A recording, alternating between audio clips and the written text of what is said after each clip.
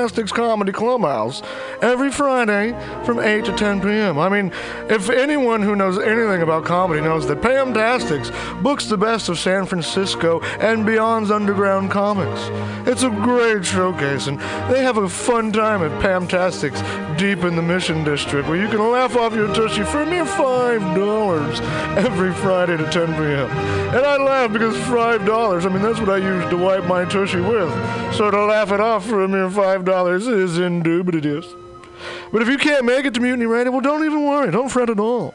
You can simply download the podcast post-show and giggle in the comfort of anywhere, like your Aspen summer home on the mountain ridge with the kayak feeling.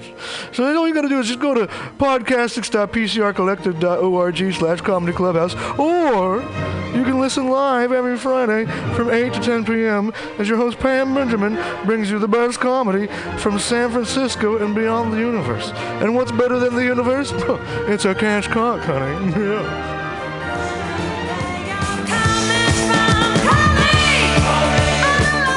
It's 6 o'clock. It's Monday. It's time for the Joke Workshop here on MutinyRadio.fm. Hooray! I'm your host, Pam Benjamin, and we're bringing you super fun comics from all over San Francisco and the Bay Area and beyond, and farther and further, and past that signpost, look further.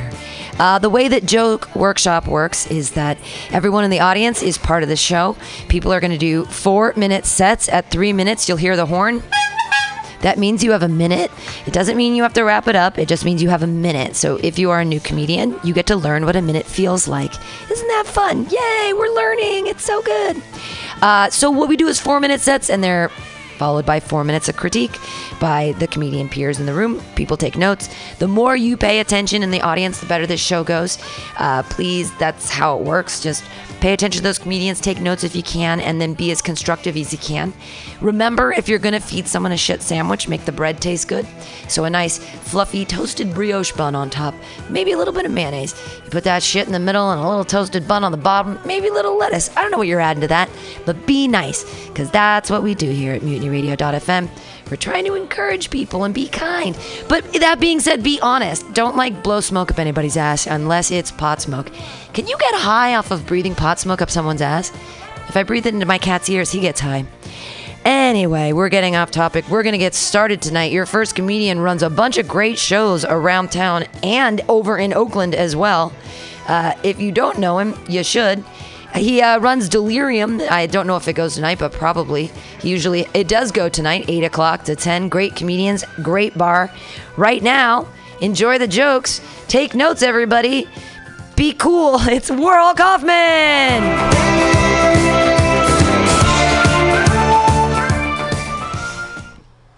I hear criticism, but I don't listen to it. You could ask my ex-wives or my mother. People want to be like Steph Curry. So I could see why you would shop, like you would eat at a restaurant that was like a Curry restaurant. Because you're like, I want to eat what Steph Curry eats, but I don't think it's on the menu. I mean, I do want to eat Aisha Curry's pussy, but I'm just saying, pretty sure it's not on there. Kanye said slavery was a choice. Pretty sure slavery was a lot of choices made by like a whole lot of people. A lot of white people choices involved in slavery. I've recently been shamed multiple times by the manager, the middle-aged manager of a burger joint. So that's how successful we both are. Me and that guy. I guess he wants a tip. This isn't a joke, but I was in Taqueria the other day at Coyote. It was a Monday. I go there on Monday after my show. And they were playing Lil Jon, Turn Down for What? And I couldn't think of a good reason. So I started like wilding out. And I was just freak dancing my girlfriend up against the sneeze guard. And like everyone's kind of watching and everyone sort of understood. And this white girl right behind me was like, exactly, for what reason? Why would you? I don't know. Why should he? He shouldn't. He won't. No reason at all. Some of those Ninja Turtles must be middle-aged by now.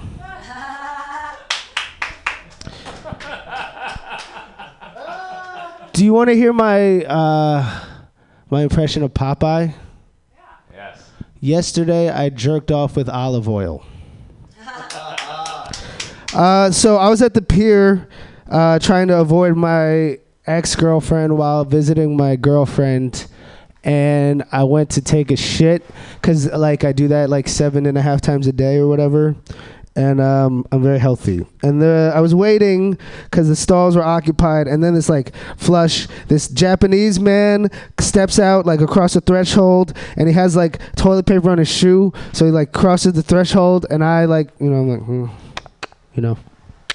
and so he looks down, but as he's looking down, it releases from his shoe and it kind of floats away. I was dreading everything until just now.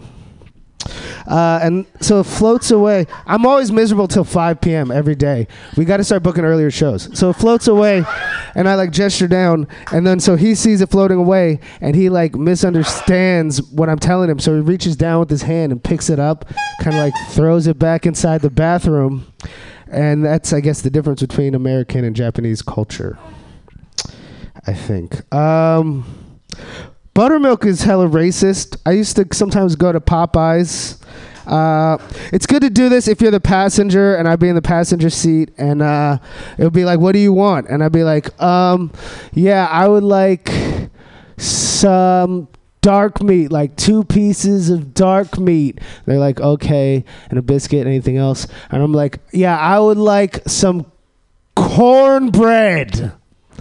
And the woman on the other side is I'm sorry. And then the driver is yes, 2 pieces of chicken and some cornbread. And they're I'm sorry, we don't have cornbread. What else would you like? And in that case, I would just 2 pieces of dark meat, spicy, and some cornbread. And they're I'm sorry, we don't have cornbread. What would you like? Oh, I'm oh, I guess just have the 2 pieces of chicken and some cornbread. World Kaufman! You got to get back up there. World Kaufman! Yay! World Kaufman! We've got microphones around. Get a microphone in your face because people are going to say things. Get the microphone in your face. I have things. Look, Jan Shively's going to go first. Go! Yay! Hi, Warhol. Hey. I think you're a really good comic. You're kind. You're really easy to watch, and I really love how, when you're doing your set, it looks like you're, staring in the sky, just fucking totally daydreaming. I love that shit. I had a guy tell me on Saturday, he was we're over here. Yeah, well, fuck him. Fuck that guy. That would have been one way to stop the heckling. Yeah. Just to make love to him. Yeah. Anyway, keep doing you. Oh, very cool. I have notes. Okay, so you did the first joke, curry, and then your punchline was pussy. But I feel like you need to go into some Indian foods and change them into pussy names. Saag paneer could be saag pussy here, or tikka masala. You got to think of curry names of curry that people eat, and change them into pussy names, and then give your pussy punchline. So you'll confuse people by being Steph Curry, I'm eating curry. Here's the curries I'm eating. And they have pussy in the name, but they're really curry, right? So if it was a red curry, or you're right. So, okay, so you just have to think of some curries and then change them into pussy names, and you can write those down in a second. Okay, then Teenage Mutant Ninja Turtles needs to be a long bit. Absolutely. But here's what you do. You start with Teenage Mutant Ninja Turtles, and then you do that Popeye joke as a Teenage Mutant Ninja Turtle. Teenage Mutant Ninja Turtles hey, Raphael, what Michelangelo? You know what Popeye uses to jack off? Olive oil. And then they all high five. So as middle-aged Mutant Ninja Turtles, you tell the Popeyes joke. Okay. And then, I'm sorry, I had all these ideas from your set. And then you have a callback to Popeyes at the end, you freak. You talk about Popeyes chicken, but you had the Popeyes joke. So maybe you bring the teenage, middle-aged Mutant Ninja Turtles to Popeyes because it's the Popeye joke. And I feel like you could do a curry joke in Popeyes. You go into Popeyes and you ask for something curry because it went all the way around. Whoa.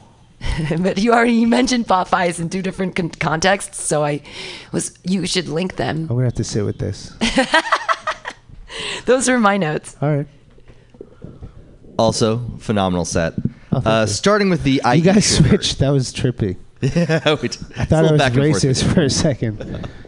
But the Aisha curry, when you're talking about performing cunnilingus upon her, you could just change the pronunciation and say, I'll eat you curry. It's just playing with the vowels is what you're doing there in a very cunnilingual way. And you could talk about, hitting it from downtown, Clay getting an assist. I do have a bit about how I feel like Kevin Durant is my ex every time I see him. That sounds good. I love him. I hate him. Come back, go away. That's solid. Yeah, I don't have like a progression, but presumably they go together. I don't know. That's interesting. I think that one of the Warriors looks like a Backstreet Boy, and one of them looks like an Easter Island head. So Steve Kerr? He's the only white one I can think of. No, he's not. It's not the white one. He just has a Backstreet Boy goatee. Sean Livingston. Sean Livingston is the one with the Easter Island head. No, Klay Thompson has the goatee. Backstreet's back. He has the Backstreet goatee. How are we entirely backwards on this? You got to look at him again.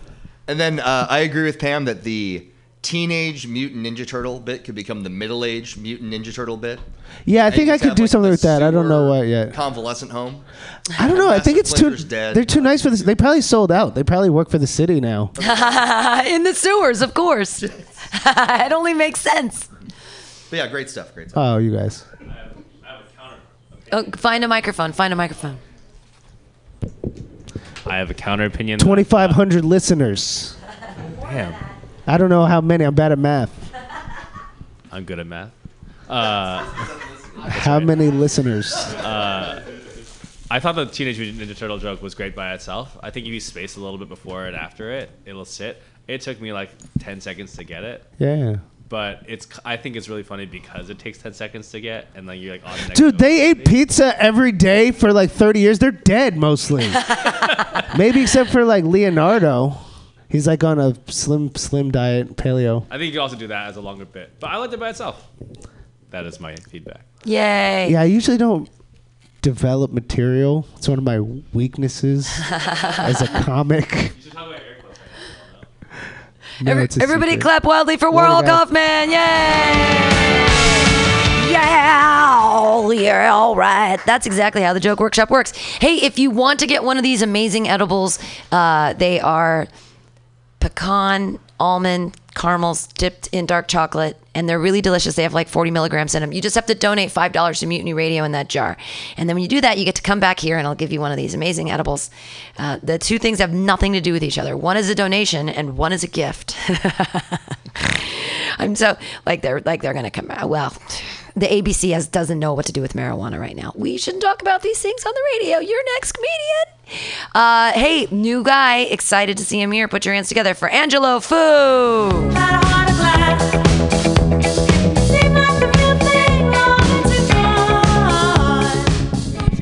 What's up, guys? I'm Angelo, and a couple days ago, I was walking into Muni. Very exciting. And it was a pretty normal day. I was wearing this green sweatshirt. The sweatshirt is important to this joke. It's a dope-ass sweatshirt. It's green. It's hooded. It has a reverse waffle print, unfinished hems. It's a pretty special to me. And it's from this brand called Sasquatch Fabrics.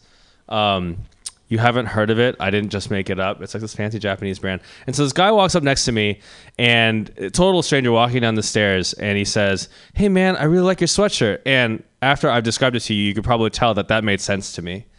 It was nice. I spent a lot of money on it. It was hard to find. And so I was like, cool, thanks. And then he was like, I have one just like it. I got it at Old Navy. And I was crushed. I walked down the stairs. I was like about to cry. And he's like, where'd you get it? I was like, it was this Japanese brand. It was kind of hard to find. I got it at this boutique. And I didn't really want to talk to him after that, right? Because I felt so insulted by his Old Navy comment. But I'm a nice guy. I was like, I got this at this boutique. And without saying anything, he reaches over and grabs the back of my sweatshirt and looks at the tag like I'm a liar, which is pretty frustrating because I wasn't sure what was more insulting, that he didn't believe me that I would buy this brand, like it didn't exist, or that he thought that I would just lie about buying expensive Japanese clothes. Like I didn't know what it was about how I looked that made him think that I don't like expensive shirts. I learned how to type when I was like 12, playing this game called StarCraft. I don't know if you've ever played StarCraft. Anybody here played StarCraft? Oh, that's good. Clap, nerds. I'm just kidding. I played it too, obviously. I learned to type. I didn't learn how to type from Mavis Beacon Teaches Typing. Have you guys heard of this program from the late 80s? Mavis Beacon Teaches Typing is a typing game, but that's like the worst typing game ever made. The teacher's name is Mavis Beacon. Like, who named Mavis Beacon is going to type fast? No. I also didn't learn how to play it from Mario Teaches Typing, which was Nintendo's very hardworking entry into the educational typing market. Not a great game. No, I learned from StarCraft. It's an online game you play with and against other people, and it's pretty competitive. So I learned how to type because I would go into a game and I'd be like, "Hey guys, what's up?" And all these older teenagers would be like, "Hurry up, fuckface, get your act together." And it was really stressful, and you learn how to type way faster after that happens. One thing that I learned from StarCraft, people would say BRB a lot, and no one explained that to me. So for a long time, I thought BRB just meant bathroom break. And people would do it a lot in games, and I think it makes a lot of sense to me because I'm extremely regular. Yeah, BRB. I also learned what LOL meant, but not everybody in the world knows what LOL stands for. I have this coworker. We send a lot of reply all emails at my office. People share really intense stuff. I work at a nonprofit, a lot of touchy-feely stuff. This guy thinks it means lots of love. And so somebody was like, "Oh yeah, guys, thank you so much for all your support during my mom's chemo last year." And he wrote back, "LOL, Brandon." And that's the end of my set. Yay! Angela Fu! Hooray! Ending on a cancer joke. So brave. Looks like Marty Cunny has something to say here. Yeah, a couple of quick ones. The sweatshirt story, it's a good lead off, but you need more with it. Okay. I'd say with like something like that, it's always good at the end. You can just like make a comparison. Like, what if I had done this to him or something, right? And something like just as offensive, but like, I don't know. Yeah, all right. Like, what if I like fucking what if like people giving each other's wedgies was just checking the labels? I don't know, something weird like that. You mentioned Mavis Beacon. Like, that doesn't sound like she does type fast. What does it sound like she does? You know, like maybe because that's what I think you're getting at. That's kind of like an old sounding name, right? Exactly. Like she cites with like two fingers. The quickest biscuits in the West. Yeah, something like that. Yeah, exactly. Yeah. Something like, what does Mavis Beacon sounds like? She's like an attaché for like James Bond, right? That sounds like a James Bond girl name or something, but like an off-brand one. And then StarCraft, the way you described it, it just sounded like you're like, oh, everybody yelled at me, and all of a sudden I get really good at typing. And suddenly I started to think maybe the military does work. Yeah. You know, like if people just constantly yell at you, you just want to be good at stuff. And now I understand like my upbringing or something like that. Those are my thoughts. Oh, that's super helpful. Thank you. I had a thing on the green hooded sweatshirt. I would start with. So that, because it was your opening joke, I would just start with, "Hey, this guy saw my sweatshirt and he was like, 'Hey man, I really like your sweatshirt.'" I'd open with that. And then I'd go into the description of it. It's a green hooded waffle fabric. It's really fancy, blah, blah, blah. Because, like, why are you so into fabrics? And then the whole thing with Old Navy makes sense. And then I kept thinking about fabrics, and then like, because like you said, why do you really like them? I was like, oh, I just really like fabric. Like expensive, like you have 400 thread count waffle weave. I just thought you could be silly about fabrics, because you really were specific at the outset, and I thought that was funny and specific and weird. But I wouldn't open with that. I'd make that the funny part, is like, because then you're so hurt and like, why do you like fabric so much? That's weird. Or cool, like whatever, cool. You like good like, I don't want to shame you about your love of fabrics. But that's what I thought was funny about that joke, was your strange love of fabrics. And then the StarCraft thing, and the same thing as Marty. I was like, social pressure taught you how to type. Like you were bullied into typing. I thought you could have a bully joke there because bullying is so hot topic right now. Those are my thoughts. But there were funny things. You have really great premises. Oh, let me do this. There you go. Oh. There you go. Hey, man. How's it going? Great. Good. I think you're a good comic. Thanks, man. I love your StarCraft reference because I love StarCraft. I would have enjoyed probably me and no one else in the room if you had thrown in some references like For the Swarm or Adun Toridas. You do get it? Yeah, see, he's laughing. Yeah. Fuck yeah, dude. Game. So, okay, bye. Thank you.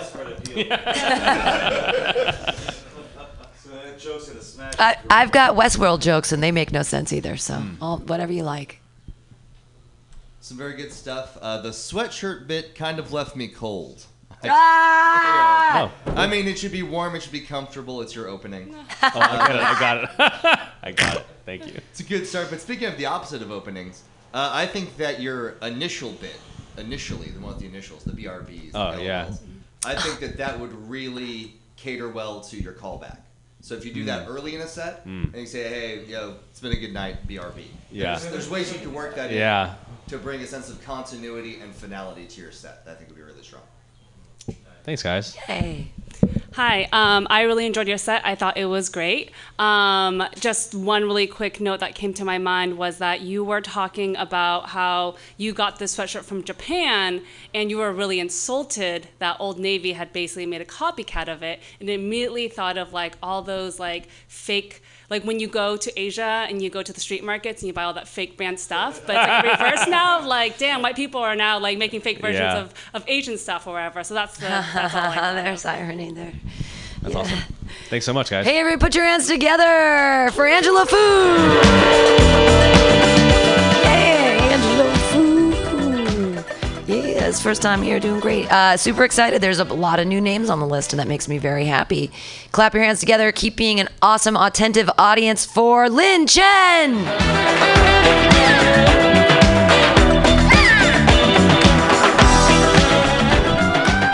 right, how y'all doing tonight? Awesome. All right, so my husband and I have been trying to get pregnant, right, for the last 2.5 years. It's been a very long process, which of us just fucking like rabbits, right? And sometimes that can be like a pain in the ass because you have to do it so often. And maybe that's why we're not pregnant yet. Shit. Right. But as we are actually going to go see fertility doctors, I've come to a realization that fertility treatments are a lot like cooking. Like our very first fertility treatment is something called the IUI, where they take his sperm, they Darwin the shit out of his jizz and like select the best little guys and shoot them up inside of me. And I'm sitting there, I'm realizing, oh my God, this is just like turkey basting. And I'm the fucking turkey sitting there saying like, yeah, baste me in that baby sauce. Get it in there, right? Because that's apparently when you have troubles like us, that's how we get pregnant. And IVF at the end of the day is basically saying fuck it and ordering out, all right?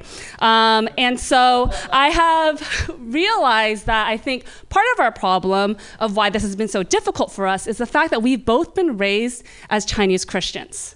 And that basically means that we've been raised as doubly anti-sex. Already the Baptist joke is like sex leads to dancing. And then the Chinese joke is sex leads to sex. You know? And my aunt was telling me how in China, actually, they never really had any kind of sex ed. And so she was going to, she was in junior high, supposed to get the sex ed talk, and the teacher shows up and goes, hey, you find out when you find out. No more questions, okay? And shuts the class down. And like the kids kind of accepted it because like they kind of looked around like, well, hey, China with our 1.5 billion population, people are finding out when they find out. And so like they kind of just left it. But my poor misinformed aunt got into a bicycle accident a week later and thought that this had made her pregnant. And so she goes home to her mom. She's like, Mom, I think I'm pregnant. Her mom starts to freak out. She's like, what? How did this happen? Who did this to you? She's like, the bike did it. She's like, what? And she finds out. Her mom gets mad at her. She's like, that's not how babies are made. Oh, how? You find out when you find out. And so apparently, right, when you grow up Chinese, there's just absolute silence around sex. And when you grow up Chinese Christian, there's silence and shame. And so I was in the 7th grade joining the youth group, and there was this boy, Jeremy Cow, and he and I started liking each other, and his mom found out, and did the only Chinese Christian mom thing to do, alert the pastor. who then gathered all the elders, and then they held a prayer meeting to pray over the fact that 2 kids in the youth group like each other. Guys, at my church, we don't pray the gay away. We pray the straight away. All right. If Oprah Winfrey had grown up in my church, she would not be giving away free cars and shit. No, she'd be standing there saying, you get the gift of celibacy. You get celibacy. We all get celibacy. And so that's basically how I grew up. And you can imagine then on our wedding night, right, after like 26 years of being raised like this, we're 2 grown-ass adults with no idea how the fuck to fuck. And so my husband, he sends me to the bathroom. He's like, hey, can you go grab some towels? I'm like, yeah, sure, what for? I hear you bleed after the deed. And it like fucking rhymes. I'm like, did you get your sex tips from Dr. Seuss, right? And so I'm like, how many towels do we need? Grab them all of them? And I'm like gathering these towels and laying them out. I'm like, why do we need so many towels? And he's like, I don't want to make a mess tonight. In my mind, I was like, you don't want to make a mess tonight? I don't want to die tonight, all right? I thought that we were popping my cherry, not my whole entire fucking uterus. And so I turned to him and go, sweetie, can we pray right now? He's like, yeah, sure. What for? For the gift of celibacy. Because apparently you don't find out when you find out. Thank you, everyone. Yay! Lynn Chen, everyone! Woohoo! There we go. The music was strangely cued. Yay! That was a really intimate set. That was really awesome. Hey, we have Dan wants to say something. He's coming. No, you do yours first. Oh, okay. I'll do my first. I've got. I started with. Also, that's how we get pregnant. I thought there might have been a bukkake joke in there somewhere about spitting sperm all over yourself. What really got out of your set was like, I think you were dancing around the issue of the repression. So it's like you're a Chinese Christian, so you're this like double repression. And the double repression you talked about later was the silence and the shame. Right. And so I thought like I would be super interested in like, where does that repression come from? Like what? Because like you were talking about the actions of the repression, and I was like wondering about the origins of the repression. Okay. And then the celibacy, it's all very funny. It's just hard for me to relate to because I'm like, whoa, wow, so much, and it's like so much repression from celibacy because like there's a billion Chinese people. Like maybe that's why they're like brainwashing you, and they're like, just don't. I don't know what the thing is, but I really enjoy. You have great energy. I was completely like interested in everything you were saying. I was like just looking for more like of a why. I think that a lot of funny will come from that. I actually have a joke. I didn't include it in tonight, but it's like maybe that's why the Chinese government like does that. Is like it's their population control. Yeah. It's like the no sex policy, or the no child policy. Right. No child left behind. No child left. No child at all. Yes, exactly. I have a bit about that. Right on. Yeah. Thank you. Hey, Lynn. How's it going? Hey, Dan. Hi. Hi. You have good jokes. Thank you. So I like how you say it the same in whatever room you're in. So that's good. Thank you. Yeah, a lot of people drink a lot of alcohol to get that amount of energy on stage. So that's good that you have that. Yeah. I'm assuming you're not hammered right now. Nope. Pain in the ass. Love that lead off. Could lead to more like shitty puns, like you know, like asshole puns, rectum puns, stuff like that. Shitty puns, right? Yeah, I don't know. This if you just want more cheap humor in the front there. Turkey basting thing. You made that. Whatever you exclaimed after, like you like kind of you like yell. Then I'm the turkey, and that's why we no longer allowed to have Thanksgiving at our house because I'll come out with like random. We still like make jokes about that like around our family or something like that. An adverse effect of the whole bike sex talk was that you learned that fucking your bike was okay, or that's what you took away from it. You're like, okay, can't get me pregnant. And then you mentioned who taught you Dr. Seuss, and it might be kind of a used comic trope, but just more Dr. Seuss rhymes. Just come with some more like funny Dr. But I Seuss didn't have sex enough rhymes. time. Yeah, thank you. Those are always get a good laugh. Yes, thank you. All right, I'll start from the beginning. Okay. And when I get to the end, I'll stop. So when you mentioned fucking like rabbits, I think you could combine the wifely wisdom of what you impart on your husband. Say you go from fucking like a rabbit to fucking like a naggot because you're nagging because I'm married and I know these things. And And maybe he's from the Year of the Rabbit. Isn't that a Chinese thing? I mean, It why is a not throw Chinese Chinese things in Ooh, there? that could be a callback. And then also the getting pregnant while falling off the bike. You could say something like, "Well, you didn't have protection. You weren't wearing a helmet." That could come into play. Oh, I like that. And you could, in the process of you saying that everybody figures it out, you could say that's why they call it communism. It's very That's political. good. Thank you. Oh my God, Charlie Spink, always with the best puns that ever punned. Hey everybody, clap your hands wildly for Lin Chen. Yay! Woo! You're listening to Joke Workshop. Remember, if you want one of these crazy 40 milligram edibles, just stick $5 in that little jar up there and then come back and get one because they're delicious. Your next comedian, he's super, super funny. And you guys are going to laugh at all his jokes and take notes and be awesome. Put your hands together for Dan Shively. When we talk, it seems like paradise. I'm so in love with you. What's that? Oh, yeah. Fuck yeah, dude. That shit is fire, so I had to let it go. How you doing back there, Pam? Good. Hey, guess what? I'm donating to Mutiny. Yay for me! What's going on? So, I have a new job. I fucking sell software to accountants. Yeah. We have an accountant in the house. It's one of the douchier jobs you can have, you know, selling software.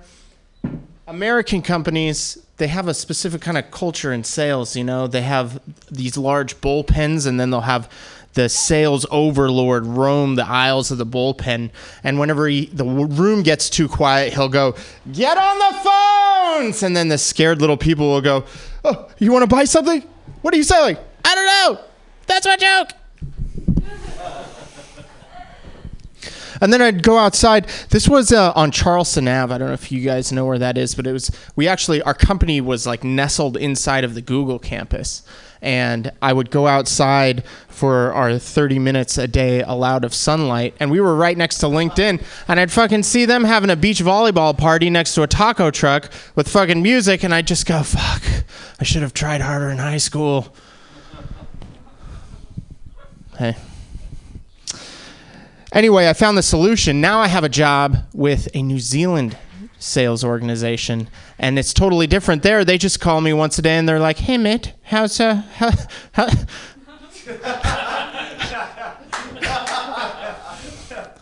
the sales going, eh?" That doesn't even fucking sound New Zealand. Hey, mate, hey, how's the sales going? And I'll just be like, "It's good." And they're like, "Okay, bye." Anyway, so my dating life. I'm dating now. I fucking love your expressions, man. I went on a Bumble date. I've only been on one Bumble date ever in my life. And I went to a place down on Polk and Pine. It was like one of these trendy places because I was pretending to be a fancy guy, you know. And we had the date. It was nice. I thought I had a chance. You know, I thought it was going great. She asked me how much money I make. I fucking lied, so everything was going fucking smoothly. And then at the end, I found out she brought her sister on the date who was eavesdropping from a table away the whole time. And it was just like fucking threesome? I don't know.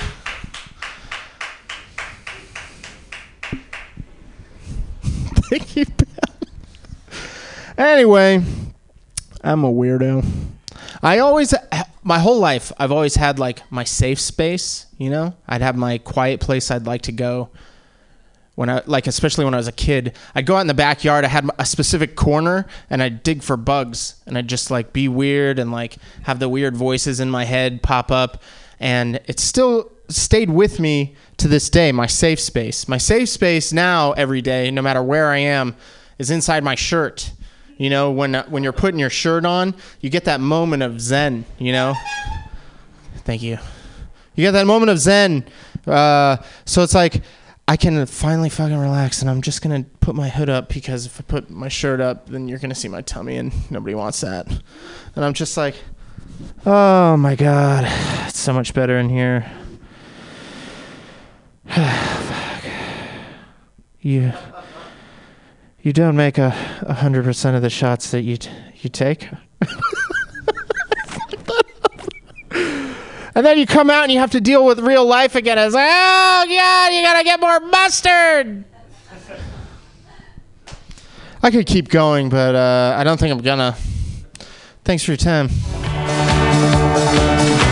Dan Shively! Another scintillating performance. Scintillating. I got things. It looks like Charlie Spink's jumping up there. Everybody's jumping. Marty's jumping. I'm going to jump in first. Your first thing about a guy walking up and down the aisle, could either be another military reference or a sports reference. And you say when everybody gets called and yelled at, they just start dialing random numbers and calling random people. That'd be like if somebody yelled, walking up and down the barracks and then people started shooting out the window with no direction or whatever. Yeah. Something. I'm a big comparison guy, obviously. Yeah.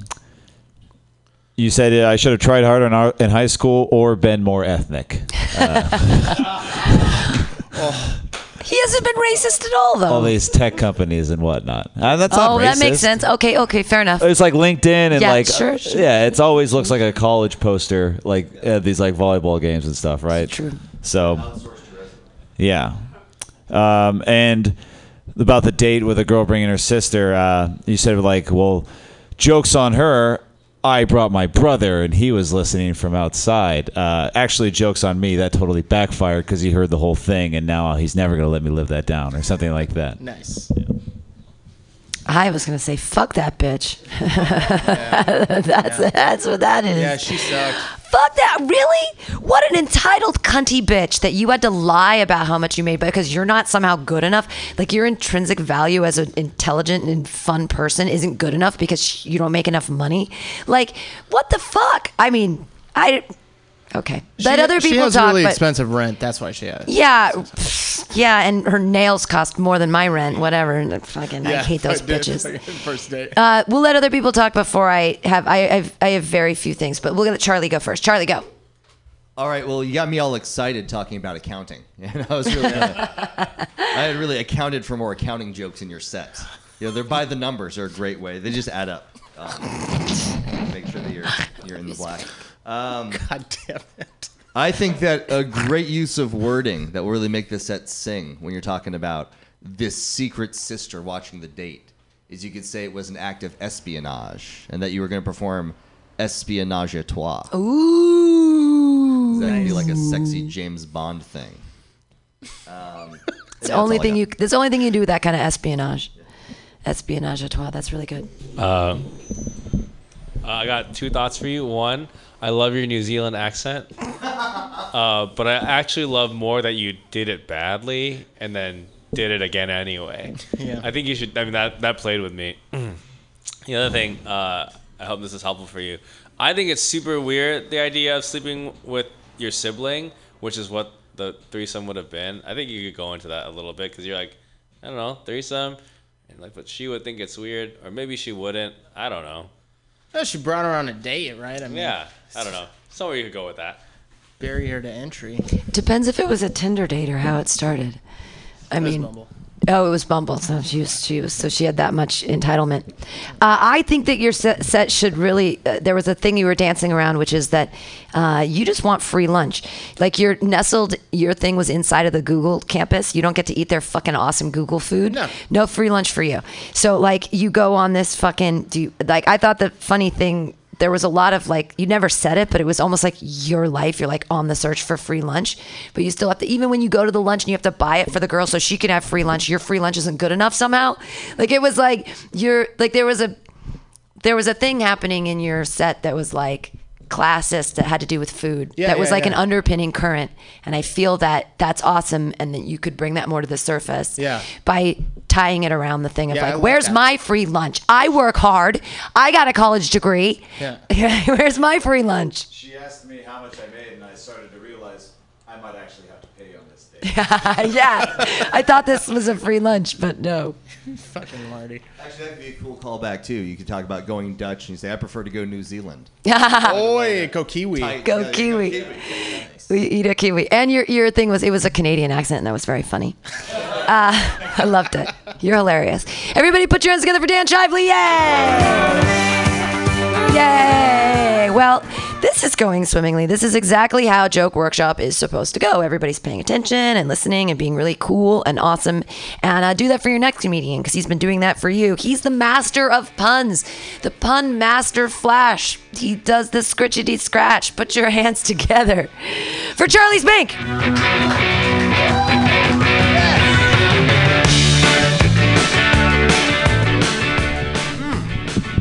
That's right.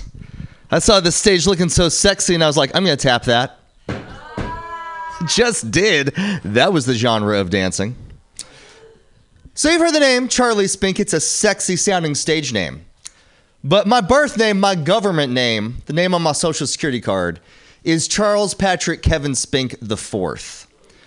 Which sounds, borderline royal, a little classy, but it really does not make me sound like what I've always wanted to be, which is like a Nordic god. Because in the old school mythology, in the Bible, you would proclaim who you are and then shout out your dad's name. Like, I am Thor, son of Odin. I am Hercules, son of Zeus. I'm Jesus, son of... It's a long story. But with me being the fourth Charles, I'm just fucked. It's like, I'm Charles, son of Charles. And his dad was Charles. And his dad went by Chuck. Yes, we are of the civil engineering clan with no first name creativity. That was a name brand joke. That's what that was. But I'm going to do some relatable humor, stuff we can all relate to. I don't know about you guys. The other day, I was wiping my ass on a triangular Native American house. And I was like, uh-oh, wrong teepee. Again, I'm glad that got a laugh because I had reservations about that joke. I had reservations. I think that joke is a real gamble, and it's a problem. It was going to make me so depressed, I was going to turn to drinking. Yes, America was built on that joke. You are all welcome. Speaking of the brilliant wordplay, I'm going to get really personal. When I was a teenager, I was not a fan of erections. I found them unpredictable. But after a while, they really grew on me. You see, Pam can't relate because... All right, they didn't grow that much on me. They've stayed mostly the same size. But yeah, that joke, that's a hard joke. Not as hard as I would have liked it to be. I wish that joke was longer. That was just a lot shorter. It was more of a one-liner. I want some tags on that. I feel like there's a lot of hip-hop fans in the audience right now. I can tell by the demographic. Lots of black chairs. They're throwing their hands in the air and waving them like they just don't care. I have a fun fact. Rapper 2 Chainz. Are you guys familiar with 2 Chainz? Yes, very popular hip-hop artist. Fact, when 2 Chainz someday retires and goes from the baller mansion to the retirement home, he will legally be changing his name from 2 Chainz to 2 Life Alert bracelets. Yes. I could see him with Lil Jon right now on the I'm Ballin' and I Can't Get Up remix. Yeah! So I am not a fan of a lot of the same foods that my wife loves. And by proxy, she doesn't really like what I'm into. I love black olives. Anybody else? You guys love black olives?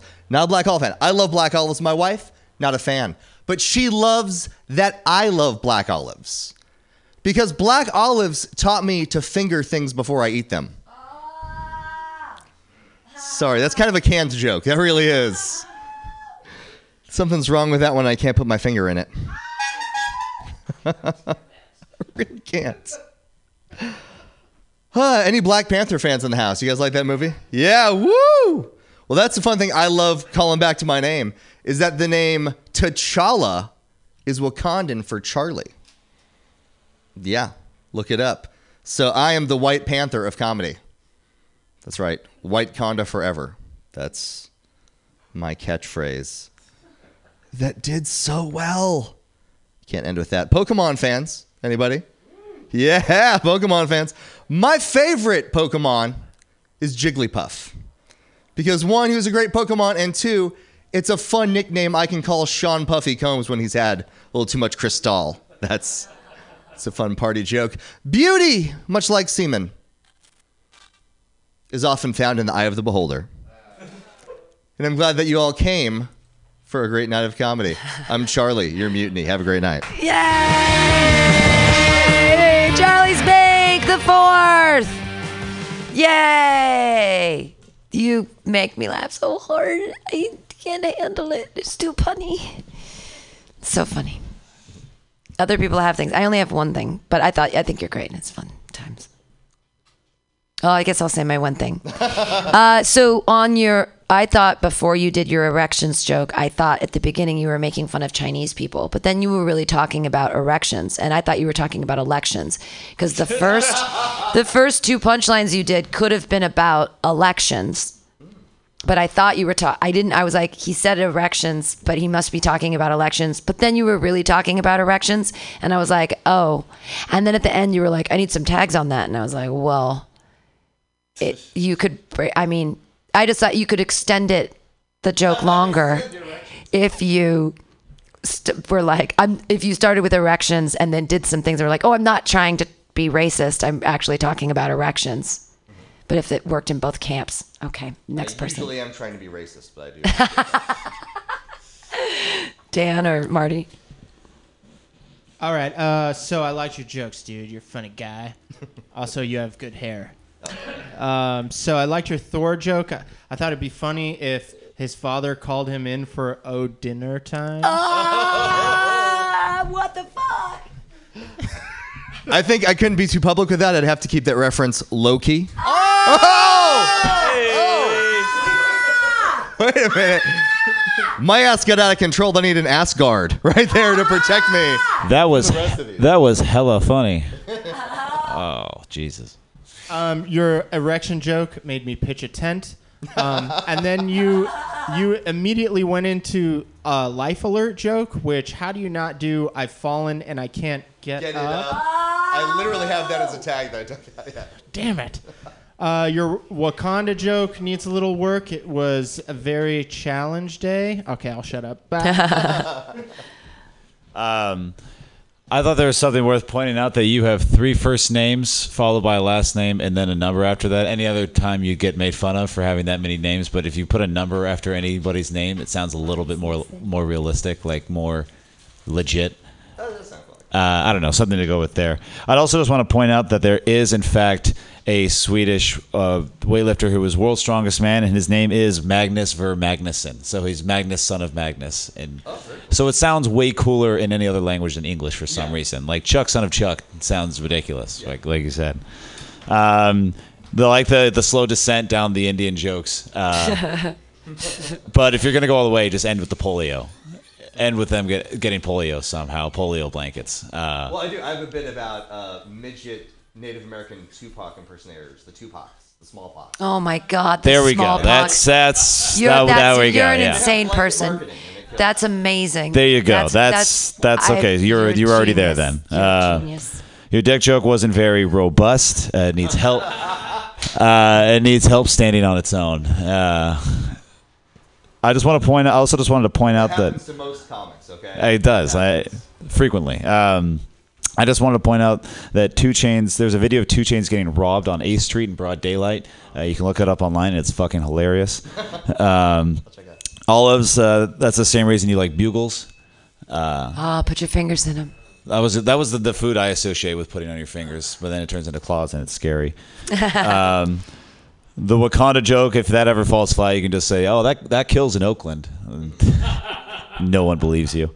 And the facial joke, get a load of that joke. I don't know. Get a load of that joke. I think puns are cheap. Yeah.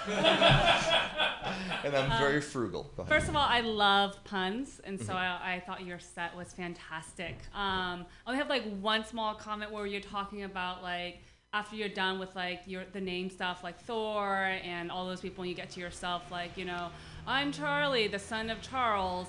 And I think to keep that continuity, to continue to say, who's the son of Charles, who's the son of Charles, right? And then like at the very end, like talk about the very original Charles and kind of like why did he have this legacy of everyone being named after him and having some kind of like joke about that. But that was the only note that I had. Yeah. Cool. Thank you. Clap like you mean it for Charlie Spank the Fourth.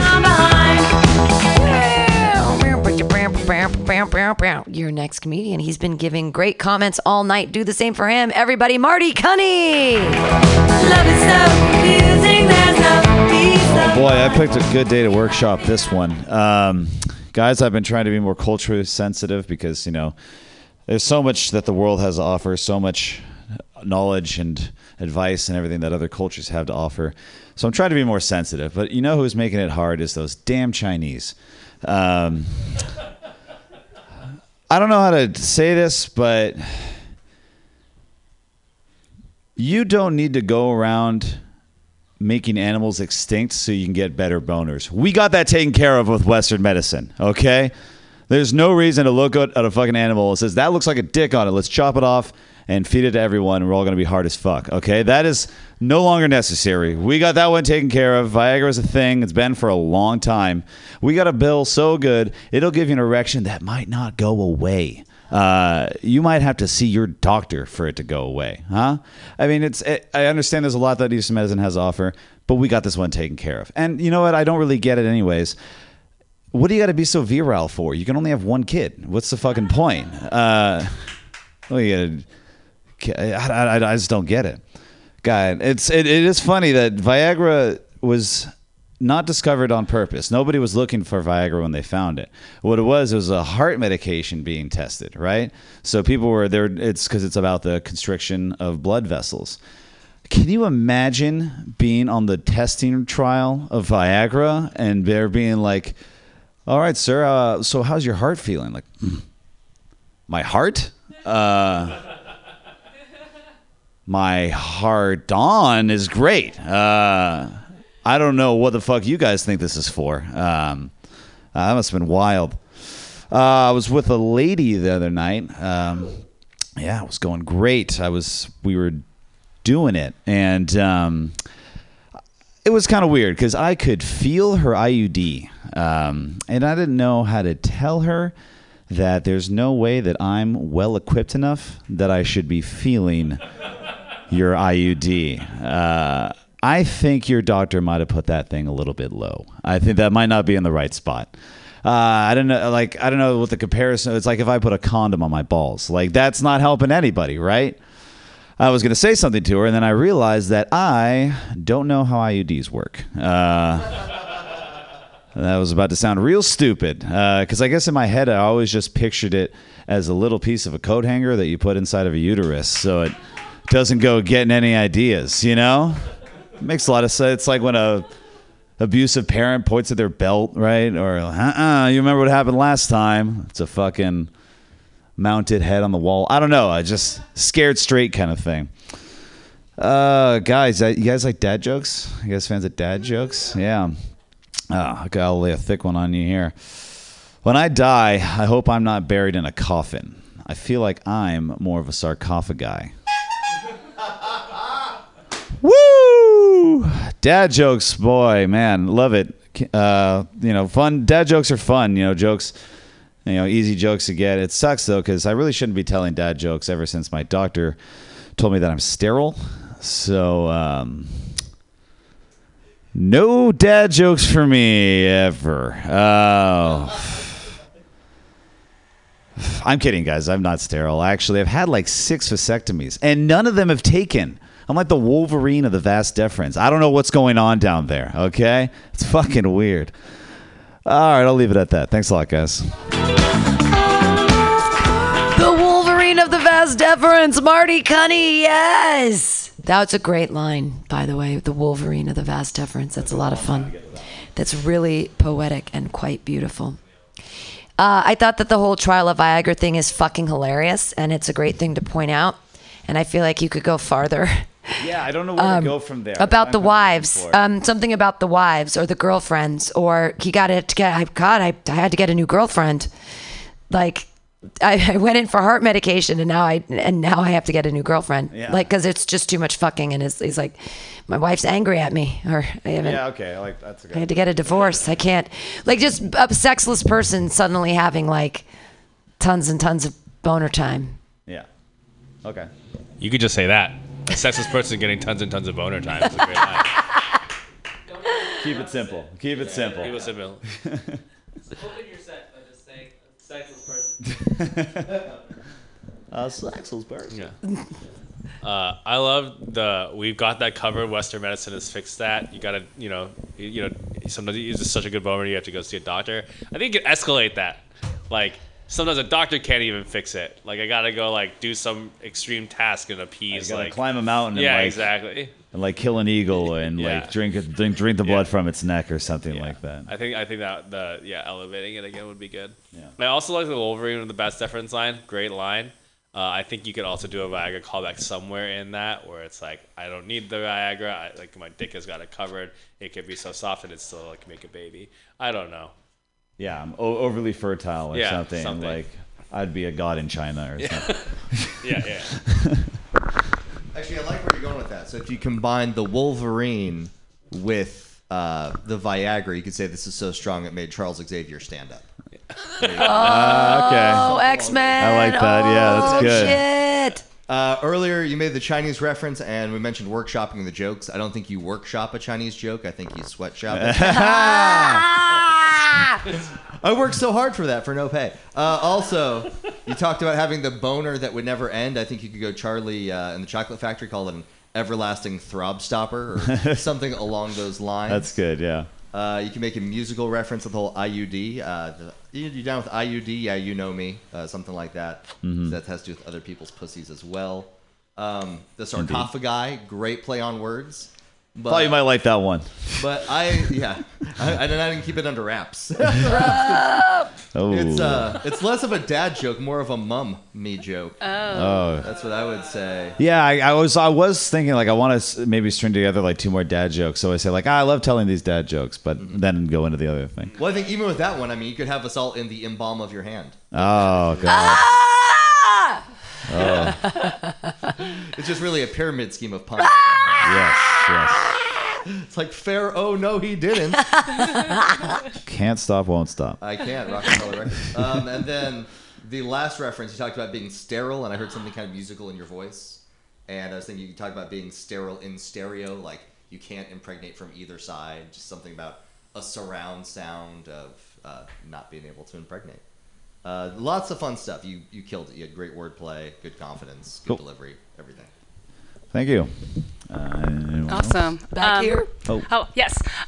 So loved your set. It was great. Again, yeah, just to echo the great confidence, the great puns.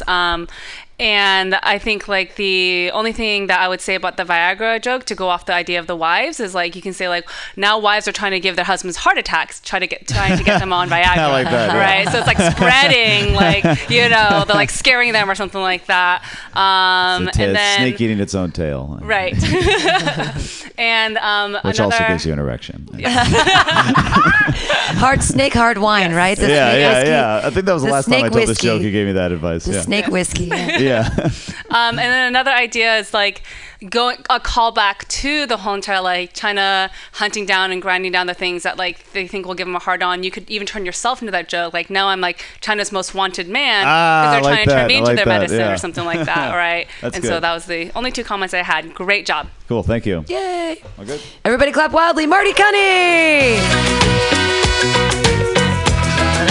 This is a really exceptional joke workshop, everybody. It's really nice that everybody's paying attention and all that stuff is happening. Please remember, if you want one of these delicious, amazing edibles, you just donate $5 into that jar. They're like 40 milligrams, so it's really a wash. But we encourage you to donate anyways because it does help keep the station alive. And without you guys, we would be lost, honestly. Your next comedian, he's a super funny guy, and I'm super excited every time I see him. Clap your hands together for Arjun Banerjee. But it's the way you do the things you do. No, like Marty, I also don't trust Eastern medicine because if Eastern medicine worked, white people would have just pretended they discovered it. They do that. Yeah, they do that. That's why that joke works. That's why I told it. Do you guys see the thought process behind it once I have told it? Anyways, here's my joke. What is it? To all of those who criticize mumble rap, I say to you, huh? Yeah, that's a pretty fun joke. It's not very good, but it's fun. Yeah, it doesn't. You're like, well, that's, yeah. Anyways, I'm on antipsychotics, and for the very first time, I am fully tethered to reality. And did you know that life is hard? Here's my take on reality. I don't like it. You know, my therapist says the psychotic delusions put me at risk of suicide, but you know what else puts me at risk of suicide? Bills. The human experience. Well, there's not really a place you can go from there, so... Here are my other jokes. I don't understand the Asian fetish. Like, who's out there thinking there's nothing kinkier and more taboo than half the world's population? You know? I'm just saying, I think there are more Asian people than there are women. So if you're into Asians, you're just into people. That's not a fetish. That's healthy sexuality. If you're not into Asians, you're racist. That's what I'll say that. That's not really related to the joke. I'm going to cut that. I never say that as a part of the joke. Did we like the psychotic delusions joke? Yeah, I know. It's super funny. And, like, so brave. Like, how brave am I? Like, saying that? Like, whoa, I'm just opening myself up to you. Well, I know all... Well, actually, I don't know a bunch of you. I don't know you, or you. We've met. Okay. I know... That was physical comedy and planned. Okay. Well, here's a different joke. The most offensive set I've ever had, it was on accident. I was at a biker bar.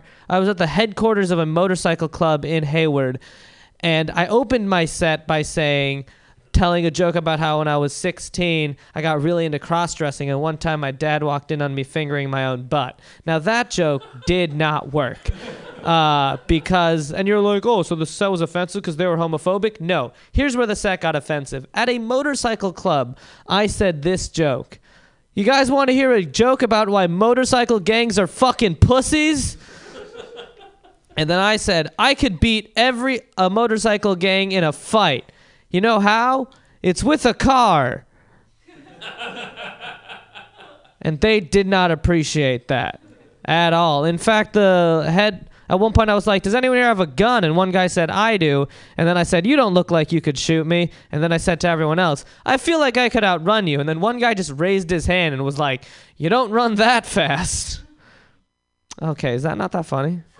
I'm going to cut that line from it. Here's the next part of that joke. Eventually a guy named Bear, very appropriately nicknamed, came up to me, and he was the leader of the club, and he snatched the mic away from me, and he was like, don't you ever disrespect my club, how dare you? At this point, I had gone to a school that was like 70% Asian, so I had no idea how much danger I was in, because I grew up in a world where nobody got punched.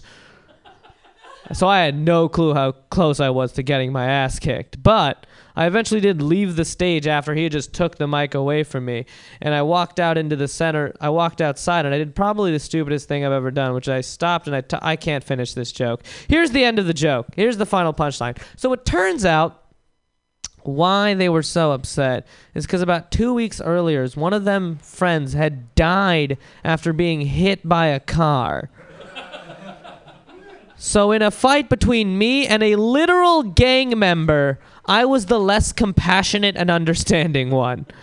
Okay, so that isn't as funny as I thought it was. But the part where he died and I didn't know that, that's funny. Okay, what if I just give my own comments? First off, you started weird. No, okay. What did I start with? The mumble rap joke? Okay, you started... No, you started with... The Eastern medicine. You started joke. with Eastern medicine. So you started okay, but the psychotic joke, I think it ain't... Okay, I'm going to let you guys talk. Arjun Banerjee! Yeah, well, I'll just start with, I was so entertained, I forgot to look at the clock, and so you got a lot of extra time, just because I was so entertained. But that's a really good compliment, that I was, like, listening to you and engaged, that I didn't even know that 3.5 minutes had gone by. Oh, so that's good. Your opening was really good about the stuff. I think all you need to do in that whole opening is pause a lot more, and especially between the mumble rap, because I say to you, pause, give it a hot, like a fat pause, because that whole section, basically it took you 45 seconds and you did like 9 punchlines, but I feel like that could be 1 minute and 30 seconds if you actually gave it time to breathe between all of those jokes, because there were tons and tons of punchlines in your first joke. Okay. It was good though. I'll do it quick. Mumble rappers don't care what you say about them because of all the Xanax. Right? I don't know, something to think about. Because they're all... I'm just gonna let that hang. They're all rapping. No, that's a good joke. What? Is that what the mumble rappers' little Xanax? I don't know. That little Zan was a little kid. I just like the idea of mumbling. I just get it. And it's good, yeah. You're like, it's stressful, bills, and then you realize that you never thought this would happen, but even trying to figure out how to kill yourself is stressful. Like, yes. What's the best way to go about it? Like, what kind of rope do you go with? It's a gun. Guns are, how do you get a gun? Where would I get a gun? Oh, it'd be hard to get a gun, but the way to do it, okay, so the suicide rates are actually, suicide ideation is actually lower in white men, but suicide rates are higher, and a lot of that is attributed to the fact that they have the highest access to guns. So if you're going to kill, if you're thinking about killing yourself, buy a gun. I mean, don't, but like. And a finish. If you want to succeed. Yeah.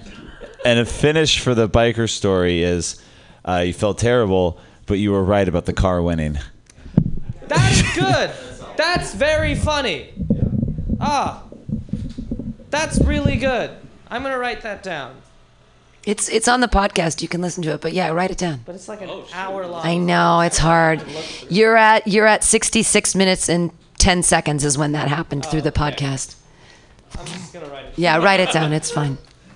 I loved, first of all, you're very entertaining. I agree. Just kind of like very mesmerizing to watch and listen to. I loved your Eastern medicine joke. I thought that was really, really great. And I think you could kind of end it with this idea of like they haven't tried to like appropriate it or gentrify it or kind of using some of those more terms about it. And then when I love that bit about the antipsychotic meds. And then when you get to the line of like, oh, you know what does increase chances of suicide? Being tethered to reality, like a callback to kind of the situation that you're actually in. And so I just thought that would be a fun pop. Yeah, thank you. Done? No, we have one more comment, looks like. I was just going to say that I think you could just say, I don't know about mumble rap, I just like mumbling in the set as the second part of that joke. Okay. I thought it was pretty funny. I think that is adorable. Yeah. Yeah. Also, great job. Very funny. Thank you. Yeah, great set. Just the weakest part was like the part about when you're talking about these drugs and life is hard, reality, yada yada. You could probably be a little more specific with the bills. I find, like you said, your punchline was, what is hard to do? I don't know how. What does increase my risk of suicide? Yeah, and you said like bills. You could maybe be a little more specific about it. I think specificity sometimes helps with the humor in ending that punchline. Just a thought. Water bills. What? I think you're right. I think you cracked it. Yeah. Okay. Can't believe I missed this. Miss what? The set, everyone's like, oh my god, the set was amazing. It wasn't that. Oh, yeah. Hey, everybody, clap wildly for Arjun Banerjee. It looks like people are leaving, but is there anyone? Did Drew Harmon show up? No, but Sunny Kumar. Oh, yeah, Sunny Kumar. All right, here we go. Everybody, welcome to the stage right now, Sunny Kumar. Was not prepared for this. How's everyone doing? Well. So Golden State played, I think yesterday. Was it yesterday? Yesterday they kicked ass, and I was observing a guy who was on a phone call, and he was like, "I can't believe this team, after losing by 30, won by 30," and that's what he kept repeating to his friend. And 40. Okay, cool. Thanks for interrupting that setup. But essentially, this man does not understand probabilities. Am I right? Like, does he play the same lotto numbers as the ones that came out last week? Does he not understand random chance? Like, hey, 4, 5, 6 won last time. What happened?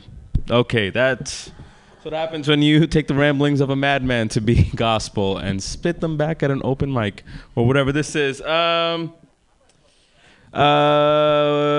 Wells Fargo is apologizing recently. I feel like corporations, when they make a mistake, apologize like my dad does. They don't really admit the fact that they did something wrong. They just kind of like brush over it and expect you to love them. They're like, hey, we're recommitted to you, or you recommitted to us. I'm like, can you admit what you did wrong, motherfuckers, before I do that? Like, it's like, you know, they do an oil spill, and all they do is say, hey, it's fine. We're there for the environment. We're committed to the community. I feel like it'd be a lot more powerful. They're just like, hey guys, there's a lot of oil. We need some of your money because we have to clean this shit up. Otherwise, there's gonna be a lot of seagulls that die. Just give us some of your money. Just give us some of your money. I would appreciate that. Okay, another bad concept. Let's keep going with this. It's not a bad concept, but it's terribly fleshed out. My wife makes me like clean the dishes, and then as I'm doing it, she'll be like, that was so thoughtful of you. I'm like, this is all you're doing. This is not, I didn't think about this. And recently she asked me to babysit one of our friends' children. And so it was me and her, and we hired a babysitter because we don't know what we were doing. And the thing about it is you have this camera in the room, which is really nice. You can see the baby, and the babysitter just looks at it, and then if it wakes up, you know, they do kind of whatever is required. To fuck with the babysitter, like, I kind of went inside the room, was slowly walking towards the baby with the pillow, see if like the babysitter would see and protect the baby. Long story short, the baby is now dead. It's a dead baby. It's a dead baby joke. It's a long dead baby joke. What else? People say I have beautiful eyes. I don't see it. I don't know why that one works all the time. I do see it, but I also see the look of disappointment in women's faces when they sort of scan me down, right? Because it's like a three-degree throw. They're like, oh, I love the start of this movie, but the end it ended too quickly. It's a very short story. We need it to be longer. So that's very disappointing. All right. I really don't have much more. I just came here to observe comics because Mission Hill was empty. I'm good. Could we end this? Very, very hard. Sonny Kumar! No, they are good premises. I wrote things down. I didn't understand your numbers joke, but I respect you for it. The apologize thing. So I feel like that is great. So it's like, what are the things your dad did compared to what are the things the bank did? And I feel like you could do a bunch of different lists. You could be like, I didn't go to your 11th grade baseball game, Little League game, and I took $27 a month out of your account without telling you for 3 years. And you're like, well, which did that, my dad or the bank? Like, maybe the bank actually sponsored your Little League team, so you felt like closer to the bank than you did to your dad because he didn't go to the games, but they were providing financially. But then when they took the $27 a month for 3 years, you're like, who do I trust? But I really liked that it wasn't really an apology, but I wanted to hear the apology from the dad's side too. Like, I'm not really. Like, I'm really sorry. Could you wash the dog now or whatever? And then I think the wife dead baby joke, I think it's a long way to go. And the only way to make it work is to bring your wife back in and talk about abortion. That like her family wouldn't let her have an abortion. And so you guys got this babysitter and then you have a camera. Like you have always wanted to kill a baby, but your wife won't have an abortion. I don't know if that's where the funny is, but dead baby jokes. I laughed. It's a long-winded dead baby joke. My direction there was that it's like, and now the baby's dead, and that babysitter is fired. That bitch did not do her job at all. And yeah, I was in the same vein as Pam with the dad bank comparisons, right? I said my thought was like, yeah, at least my dad bought me ice cream sometimes. The oil companies just give us these shitty commercials, right? Or something. I liked her direction better, but that was just something I threw into it. And rather than you said like the start of a movie is your eyes, and then like the rest of the movie is what they look at rest. I think better would be a trilogy, and name a trilogy that started off really well and just tumbled right after that. I can't think of one that comes to mind.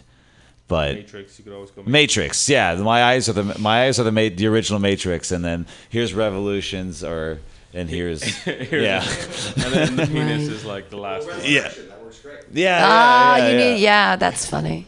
Yeah, that's like Resurrection. Resurrection. Now I see it. Yeah. Okay. That's good. Cool. Sweet. Thank you so much. I'm so sorry for such. No, you're great. Everybody, Sunny Kumar. So this is weird. We had one more person signed up on the list, Drew Harmon, but he's not here. So I don't know what to do about that. But did everybody who wanted to donate? And did everybody who wanted to get weed treats for donating? Seriously, I made these this week. They're so good. They're pecan almond caramels dipped in chocolate, and they have like 40 milligrams. Yeah, you can PayPal. Yeah, do PayPal. They're the same ones from Friday. Yeah. They're thank you. Fucking delicious. Come. Yes. Grab one in the cute little bag. Oh, he's here. Drew Harmon's here. He made it. Yay. Just in time. Everybody stick around. Yay. We have one more set tonight. He made it. I'm so happy. Yay. You made it. Yay. It was a light night. Everybody cares about basketball, I guess. Like, I just say suck it, LeBron. Actually, I've been really actually very happy that the Cavs have been sucking their own ass. Well, not in the last game, but hopefully tonight. I haven't checked the score yet. But I'm just such an old white lady now. I can't take pleasure in the Warriors winning anymore because they win too much. So I can only express joy in other people's failure. So I really want LeBron to suck his own dick. But what about Harden losing by 41 points? I didn't loved give that. You pleasure? Yes, that gave me so much pleasure, only because he looks like Sean Lamar. Your next comedian. Anybody who knows who that is thinks that's funny. And stick around, Charlie Spink. Come on, it's Drew Harmon. Okay. Hey, everybody, your next comedian. I'm so excited he's here. He's going to tell jokes, and he's amazing. I can't believe we're going to say he's a great comedian. We're going to hang out and listen to his jokes and then pay attention to be awesome. I can't imagine we'd have anything to add because he's so funny. Put your hands together for Drew Harmon. One way or another, I'm going to see you. Thank you. Good to be here. I was driving around trying to find a place to park for like 20 minutes. What the shit? That is like the worst possible neighborhood to park in. Anyway, I am here. Good to be here. Let's start off nice and light. My grandpa died. Yeah.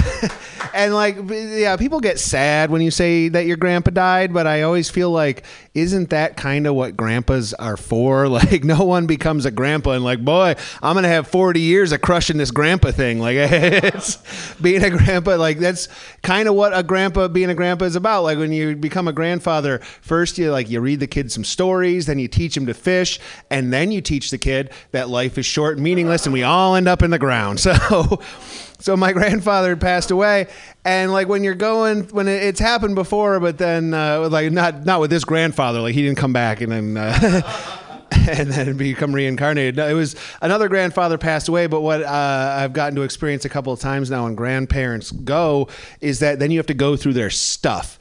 And like grandparents in the modern era, when they go, then like, okay, they've got china and books and stuff like that. But then also my grandfather had a laptop. And my grandmother has no idea how to use a laptop. So she just hands the laptop to me and like, you work in computers. Will you see if there's anything I need to know about on here?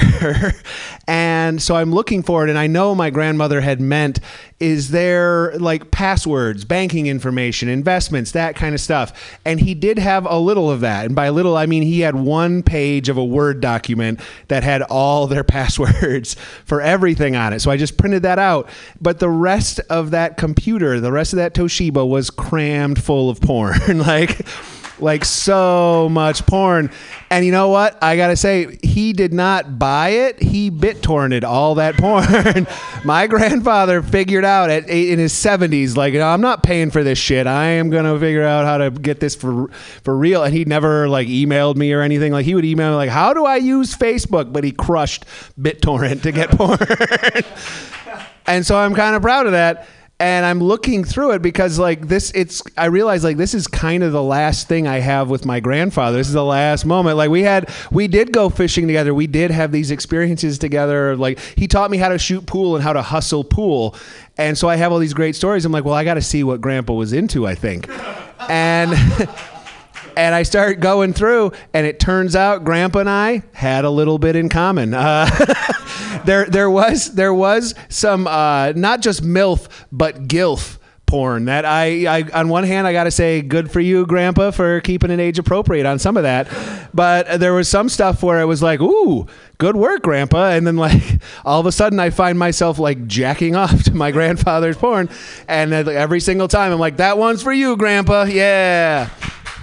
Although I'm glad I didn't really look into it before my grandmother had me give the eulogy at his funeral, because I'm glad I didn't look through all of it, because it would really color a eulogy for a man that you just dug through 80 gigabytes of porn that he enjoyed, and you're like, oh, you know what? It's like Grandpa always said, everyone, when you're feeling down, just remember his favorite words.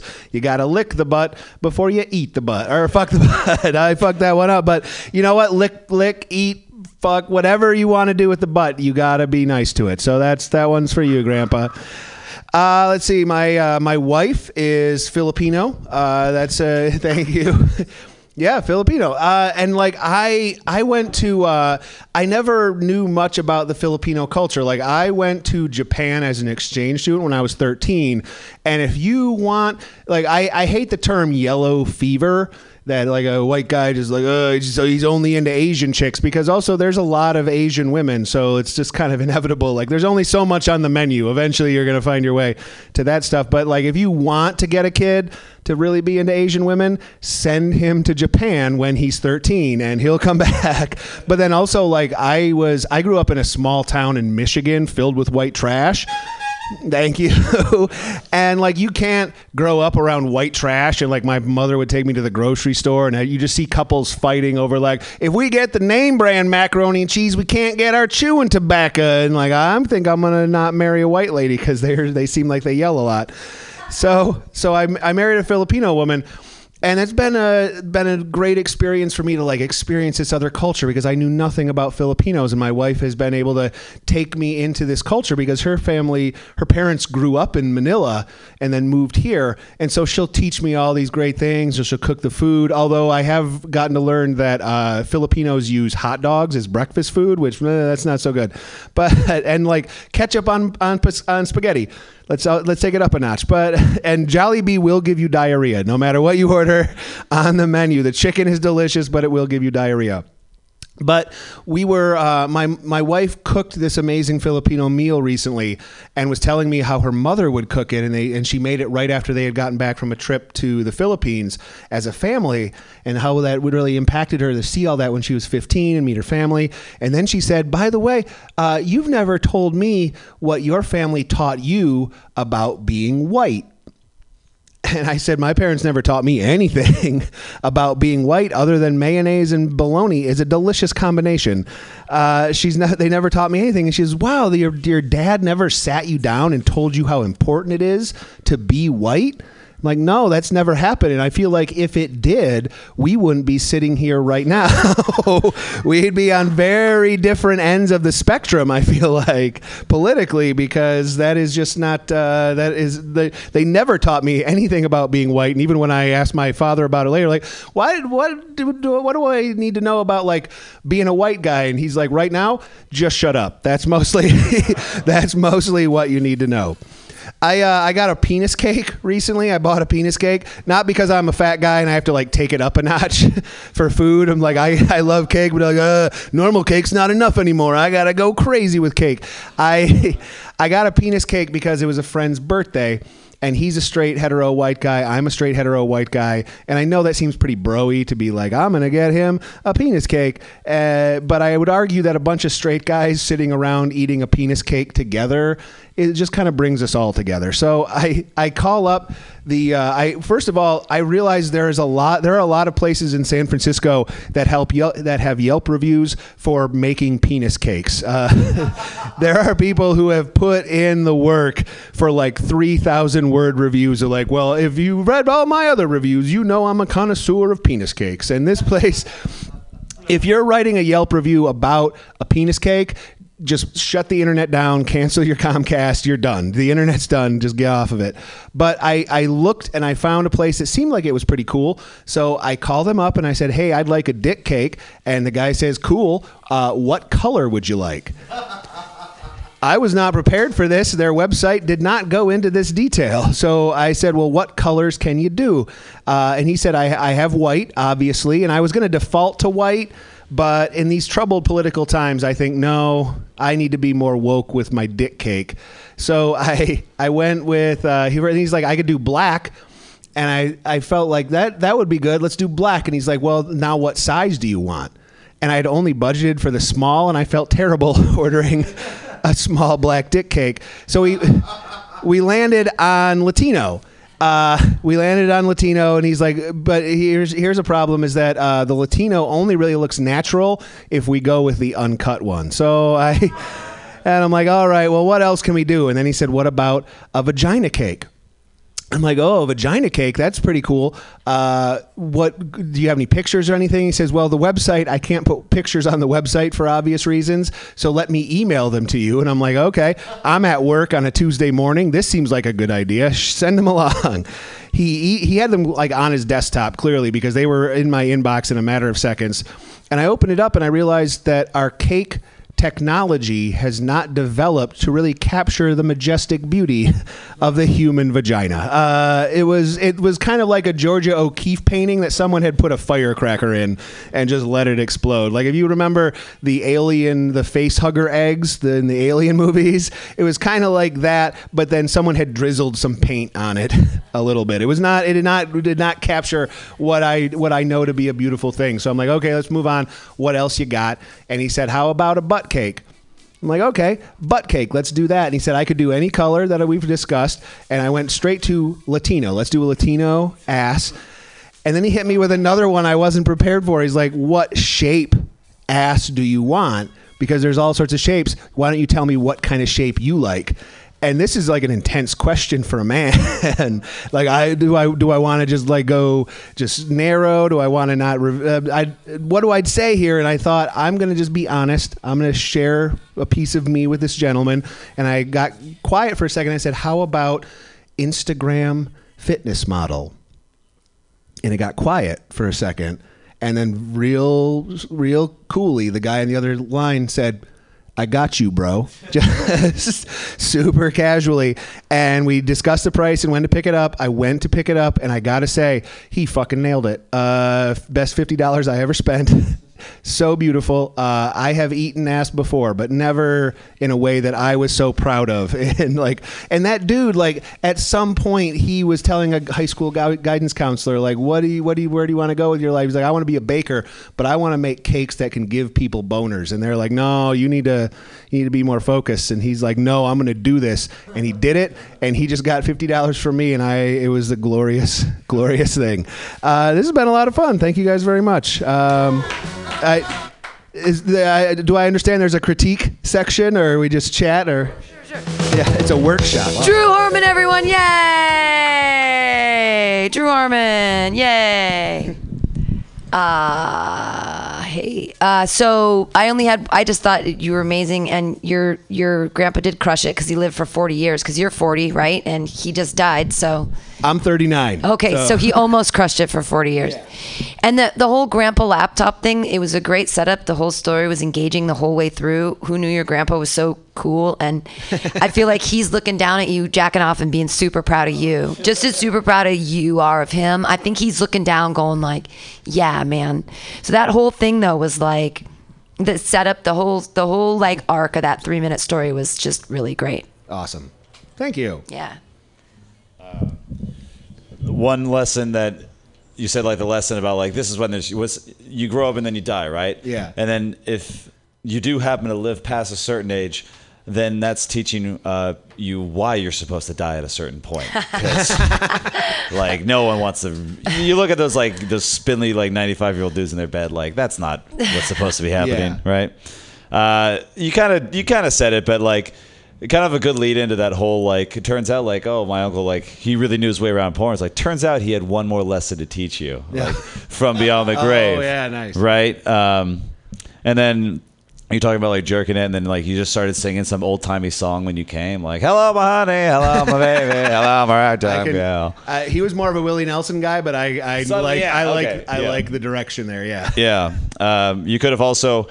thought about opting for a green dick because the Avengers are trending. You could have gotten like the Hulk stick. Okay. I don't know. Just a thought.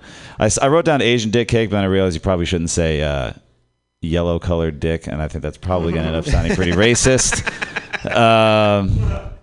Yeah, and maybe then if I make sure they're aware I have a Filipino wife, like it's okay if I say racist things. Yeah, exactly. And then I guess.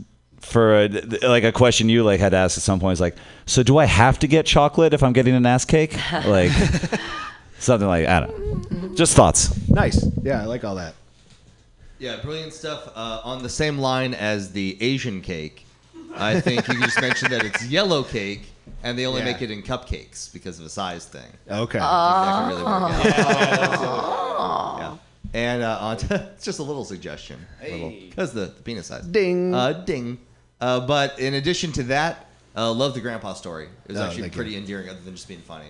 Yeah. And really appreciate every part of that. I think you mentioned how maybe some of the fetishes skip a generation. So you get those from him, and then now you're wondering, well, what's my son/dad into? You're kind of worried about what your old man's wanking into. Okay. So nice. I like that. I like that a lot. Phenomenal stuff. Is really, really good. Cool. Thank you. Super funny. Any other comments? Clap your hands wildly for Drew Harmon. Yay! Mic dropping craziness. Yeah! This has been the Joke Workshop, everybody. Thank you so much, everyone, for coming and participating and listening to each other's jokes. I think this was a really great one. Thanks for donating. Those who donate the $5, I've got these incredible treats back here. You get one of those. Those are exciting. Come to all of our open mics. We have them on Thursday and Friday and Monday and Sunday, and it's really good times. And hey, everybody, other open mics tonight are Mission Hill Saloon and Edinburgh Castle, followed up by the Hemlock. So go out there and do some comedy, everyone. Thanks, everybody who was here tonight. Bye-bye. Cars, you eat Cadillacs, Lincolns too, Mercuries and Subaru, and you don't stop, you keep on eating cars. Then, when there's no more cars, you go out at night and eat up bars where the people meet. Face to face, it's cheek to cheek, one to one, man to man, it's toe to toe. Don't move too slow, cause the man from Mars is through with cars. He's eating bars, yeah, wall to wall, door to door, hall to hall, he's gonna eat them all. Rap, jaw, be pure, take a tour through the sword, don't strain the rain, pain to train, you'll be singing in the rain, said don't stop, do punk rock.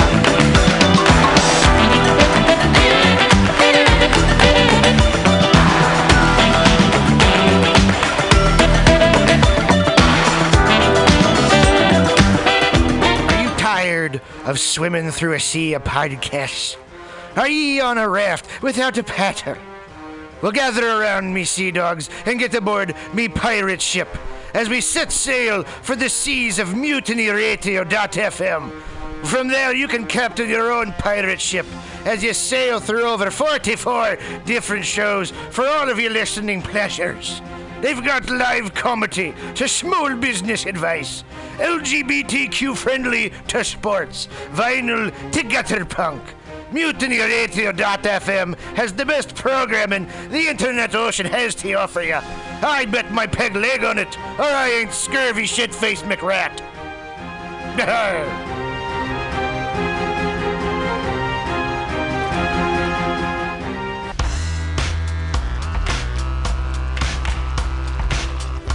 Hey everybody, listen to the Weekly Review with Roman every Friday from noon to 2 p.m. This is an unapologetically anti-capitalist program.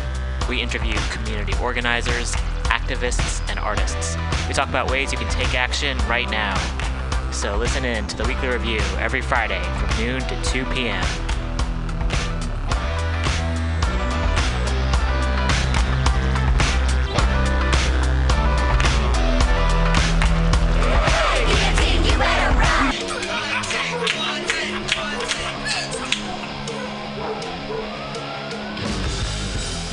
Subliminal SF brings you visual and auditory mind control. For the best graphic design, physical merchandise, and live music promotion, go to www.subliminalsf.com and check out their hilarious t-shirts and super cool bands at clubs and bars all over the Bay Area. Subliminal SF creates amazing flyers, posters, and design for every need. So go now to www.subliminalsf.com and experience what this wonderful local business has to offer.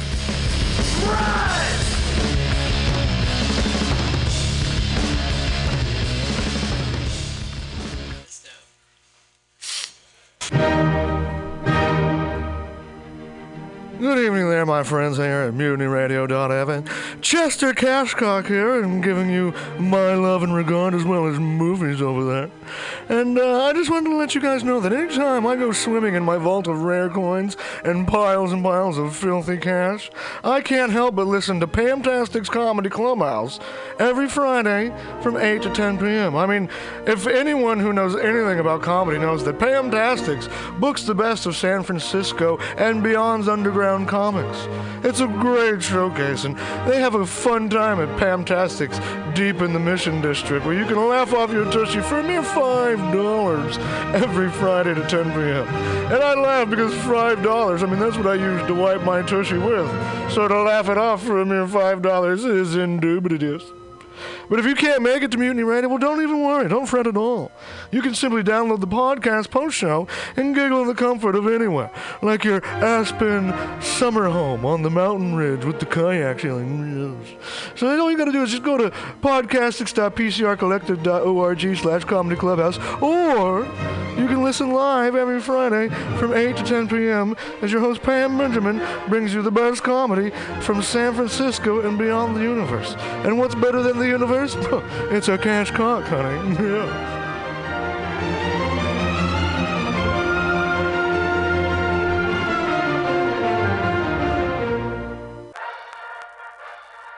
Well, hello, boys and girls. You know what a password is. That's a secret word that soldiers would use to get past the sentry and up to the front. Well, here's a password that gets you up to the front in all the right places. It's cannabis energy. It seems the faster you go, the more cannabis energy you need.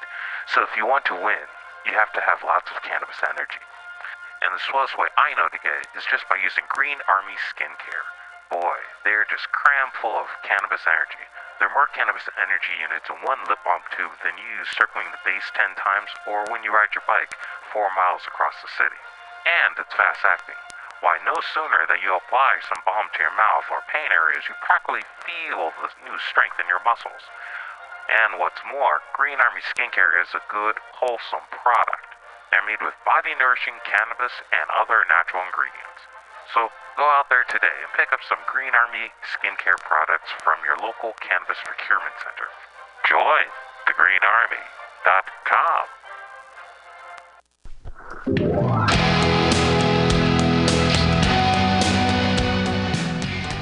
Hey, ladies and gentlemen, we'd like to invite you down to Bender's Bar and Grill in the heart of the Mission District in San Francisco at 806 South Van Ness. We've got great food by our kitchen counter offer: burgers, tater tots, tachos, corn dogs, all sorts of good stuff like that. They're open from opening until 11 p.m. most days of the week, except Saturday. Every Saturday night, we've got live rock and roll, some of the best local bands in San Francisco and touring acts as well. Come on down, 10 p.m., rock and roll, only night of the week. We have a $5 cover charge, always $5 for live rock and roll. We're open from 4 p.m. until 2 a.m., Monday through Thursday, Friday, Saturday, Sunday, 2 to 2. Come on down, have some drinks with us. We've got Whiskey Wednesday, Tequila Tuesday, and we've always got the Steve McQueen special, shot of bullet bourbon and a can of California lager for $8. Come down and enjoy our patio. It's open in the afternoon, not really in the evening, but a lot of good folks hanging out back there. Come on down, give us a shout. Drop by the bar, make some friends. Thanks, folks. Bender's Bar and Grill in the heart of the Mission District, San Francisco, California. With a happy hour every Monday through Friday until 7 p.m. Don't miss it. Go to Bender's Bar. Big supporter of the Mutiny Radio Comedy Festival 2018. Oh yeah, it goes down. Come smoke with your boy. Grinder. Spark is San Francisco's premier cannabis dispensary with a focus on serving and educating patients for 7 years. Spark is dedicated to creating the best in-store experience with its extensive menu, friendly staff, and one of the few cannabis vape lounges in San Francisco. Spark welcomes you to visit its 2 great locations as a medical patient or for recreational adult use in 2018. Spark is located at 1256 Mission Street between 8th and 9th and at 473 Haight Street at Fillmore. Both locations are open until 10 p.m. every night. Spark staff looks forward to serving you. Coming at these bitches and all these snitches, hitting them switches, going rags to riches.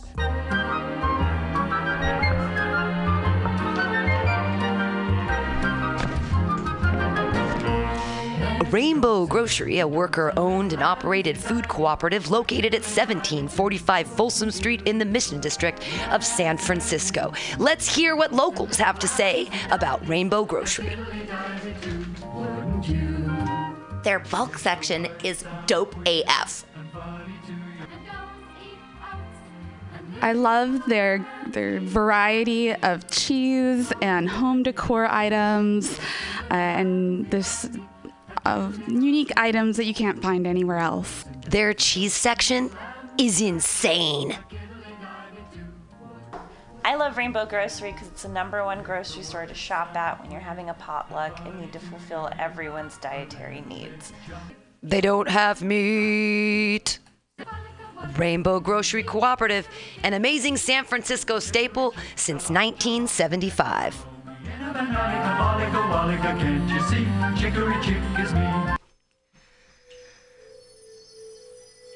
For all your space chicken, sci-fi, comedy, non-political humor needs, go to timstesseract.com.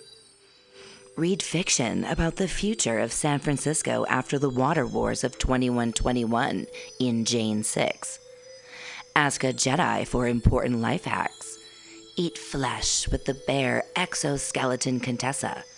And check your horror horoscope on Horoscopia. Updated every 3 parsecs. TimsTesseract.com. TimsTesseract.com.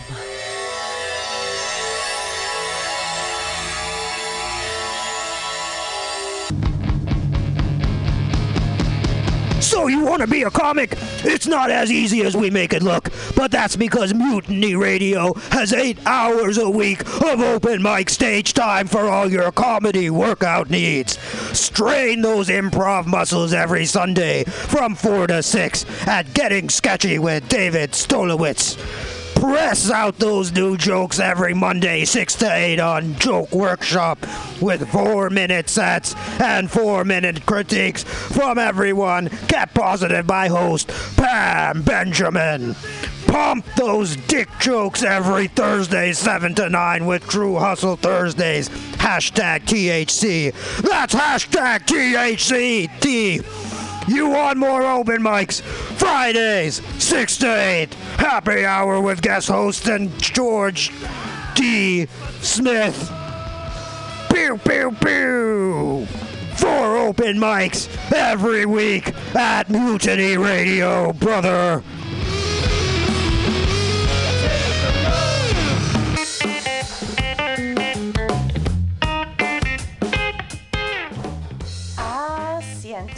Come in after work and take a seat at Asiento, a great place to meet friends, have delicious tapas and drinks, and relax with your neighbors. Located at Bryant and 21st Street in the Deep Mission, kitty corner block from Mutiny Radio. Come and get a drink during the comedy festival and enjoy happy hour pricing all night long with your festival ticket. A great neighborhood bar. Come take a seat at Asiento.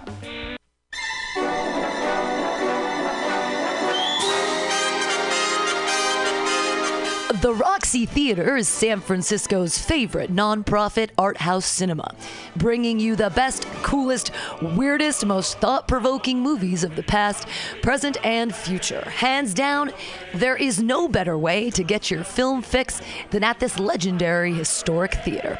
Visit www.roxy.com. That's www.roxie.com today for showtimes and tickets. Everybody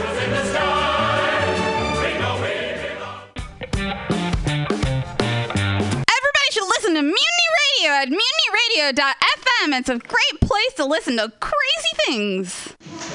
Hey everybody, we are hanging out at Spark. This is the Sparkcast. Today is May 1st. It's May Day, everyone. Yay, we're at Spark here on 8th and Mission, hanging out for the Sparkcast. We're going to get started. We have some really great guests tonight. We have Coral Best out of San Jose. We have Kakuna Kalista Sinclair and Warhol Kaufman all hanging out tonight. We're going to be doing some great highlights here on the Sparkcast. We're going to be doing some story time from our guests, some highlight story time.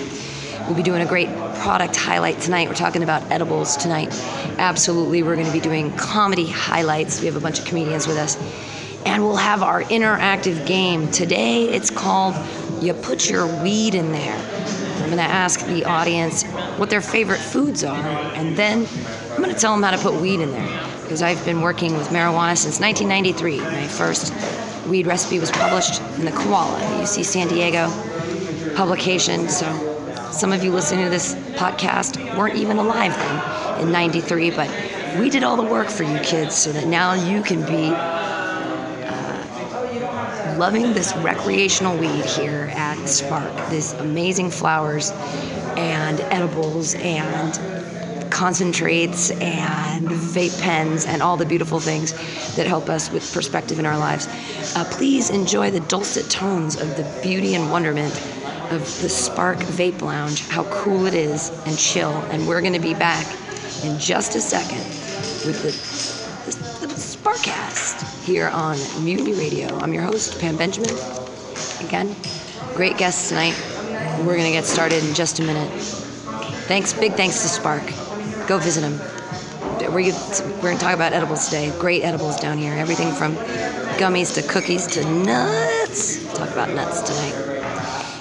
All right. Enjoy. We're going to be back in just a second with the Sparkcast.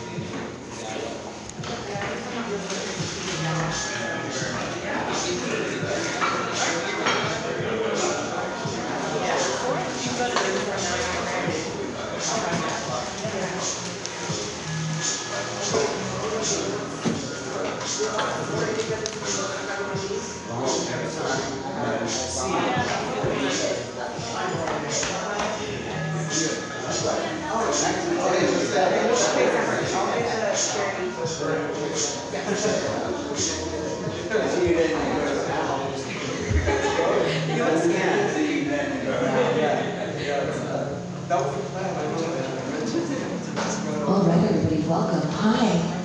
Hey, everybody in the Vape Lounge. How are you doing?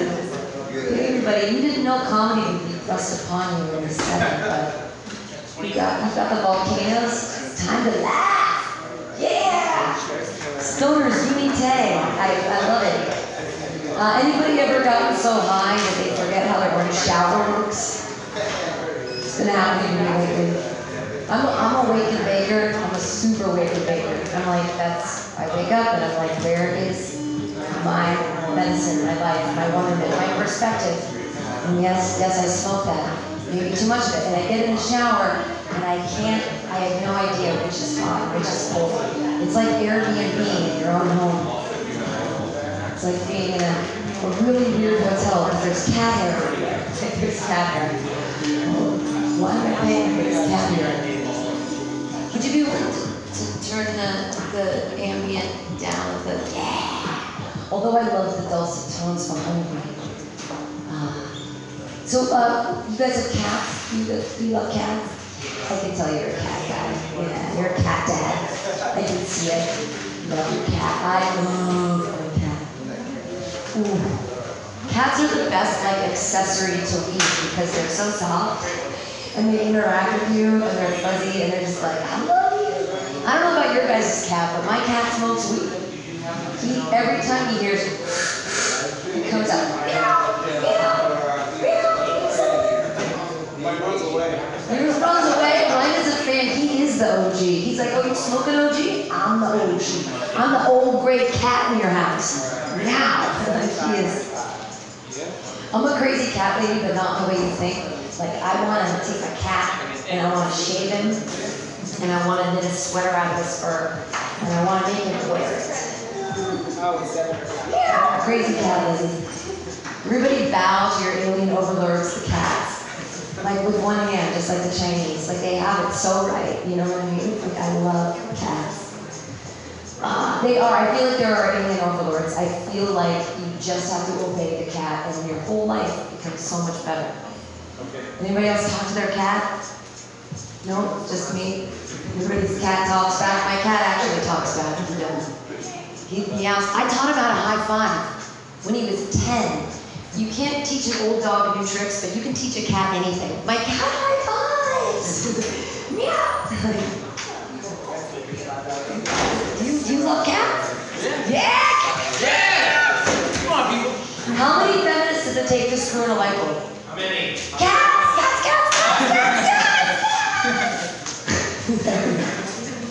I love cats. Oh, you gotta, Coral, you gotta come up here. We have comedians on the show tonight, and like normal, they are late because they are confused and out of their mic. But we have one of our first comedians. We have Coral Best all the way from San Jose. Do you know the way to San Jose? You do. Actually, So well.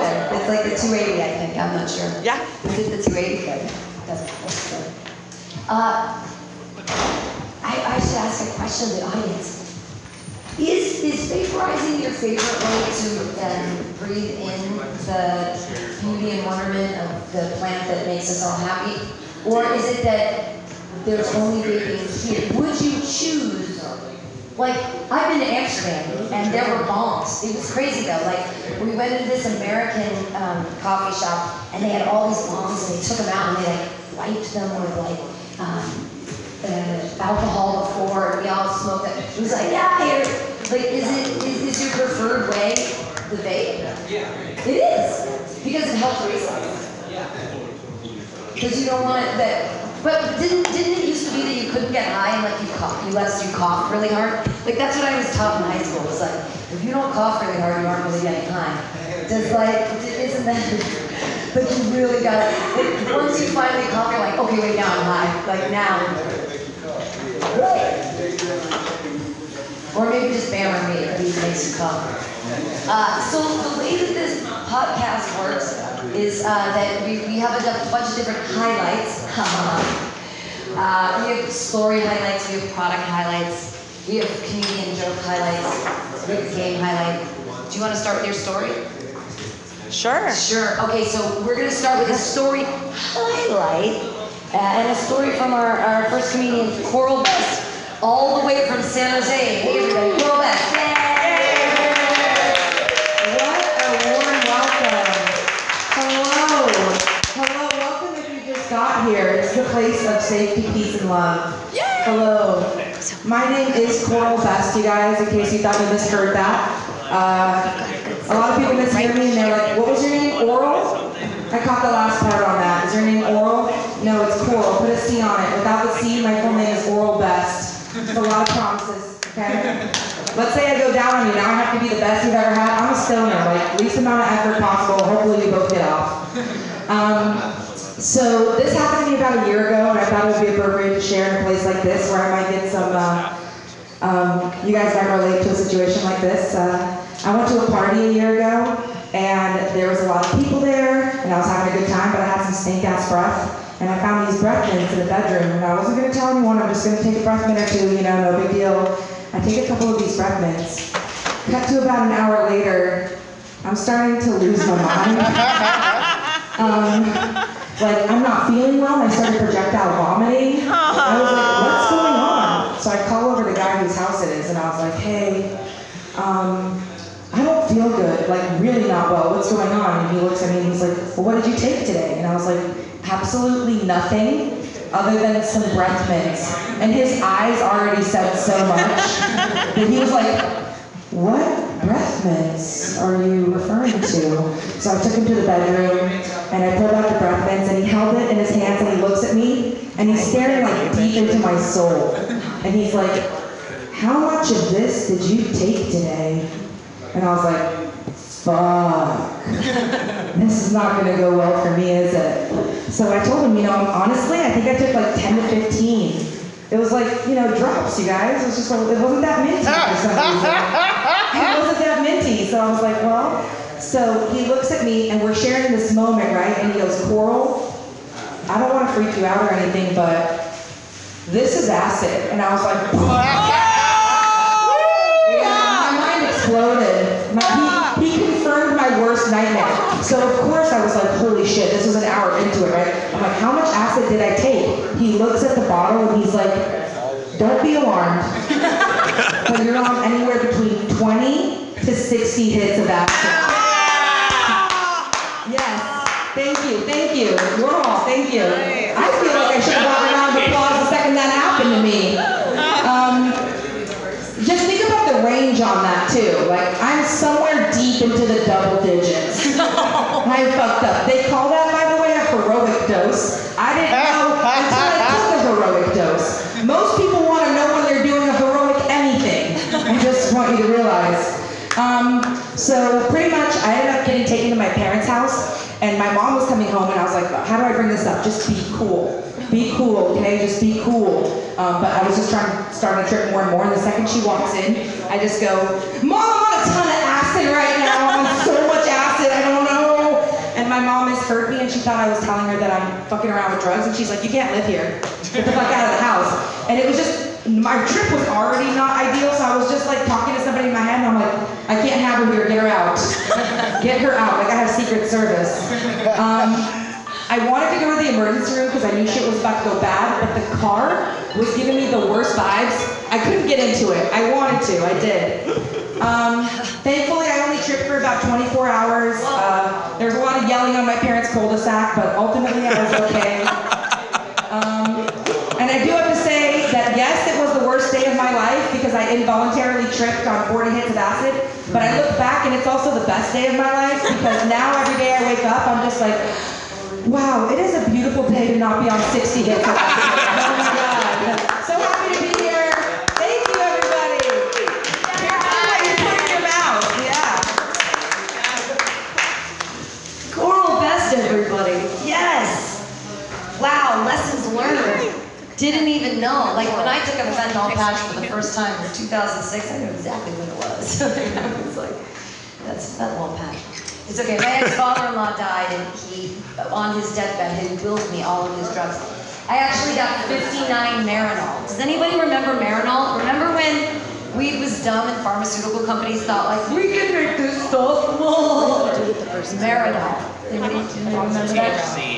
It's a pharmaceutical grade THC that was developed for people with like cancer and stuff. And it is great. It's a little orange pill, but it is like, why would we make something fake when we have the real thing? Like, I just didn't even understand why that would be a thing. Because people feel safe for men and women. People feel safer when the doctor prescribes. But now your doctor can prescribe. We can all prescribe ourselves. Yay! Well, today's focus of this Sparkcast is on edibles. Does everybody out here, you guys into edibles? Yeah. Like the THC turn into THCV in your liver? You like that different THC cannabinoid that only happens when you eat it? I love it. I'm learning. Hell yeah. I can read the internet. We got that. Let's do another story highlight. We have a really special guest tonight, all the way from Illinois. He has ocular degeneration. I think that means he gets to, actually, you don't even have to go anywhere. I'll just give you the microphone if you want to sit, unless you want to stand. Wait, I'll walk all the way around. Well, I'll just stand. I just won't trip you over can a stand stage. right there, yeah. Why not? Hey everybody, he's all the way from Illinois. His name is Matt Stein. Give it up for him. Yay! What are we doing, Cisco? Well, my story this time unusually doesn't involve acid, but it does allow for a good kaleidoscope brain. Mine is more or less an apology story about weed, because I have a bunch of buddies that blow glass, like my buddy Gordo Scientific out of Colorado, and like, where can anything go wrong except for when you bring a blind man into a glass shop to do dabs? And the thing is, that's where like real moments of truth come out, and how much can you trust this person, because like, a little dab will do you, a big dab will do you too. So you don't need to know who's hitting you out. But we were in my buddy's glass shop, and he's like, Steinberg, get your set up here, and I'm like, okay. And he's like, I get that you can smoke some weed, you also aren't gonna be driving anywhere, so it's not a big deal. And so as we start to get going here, and I just hear torches getting lit up, I started having like a flash to like probably what that Asian chick had in Hostel, where it's like, this doesn't seem safe at all. But as you feel like molten glass get hotter 8 inches from your face, you're like, yeah, this should be a good idea. And then they start hitting me with my dab, and all I hear is my 6 buddies going, keep going. Keep going. Meanwhile, in my mind, I can hear this shit fucking spiraling around the nail. And I'm like, they just dropped a snake on me. This is not going to be pretty. But I'm from the Midwest to where it's like, you don't just blow out smoke because then you're wasting it. And yeah, have you guys ever blacked out after a dab because you refuse to stop coughing? I have. And you know what that does? A lot of damage in a glass shop. Yeah, a blind dude blacked out in a glass shop coughing. Yeah, that's thousands of dollars worth of shit being broken. I felt more bad breaking stuff in his shop than I ever did on any one of my friends' couches that I blacked out drunk and pissed on. That's for sure. But you know, that's what dabs will do to you. So mind your vapes, know your temps, smoke what you can when you're with the people you trust. And that's my weed story. So yeah, just don't ever take a blind guy into a glass shop to do that. Yay! Blind Stein, Matt Stein, yay! Yay! It's a special lesson.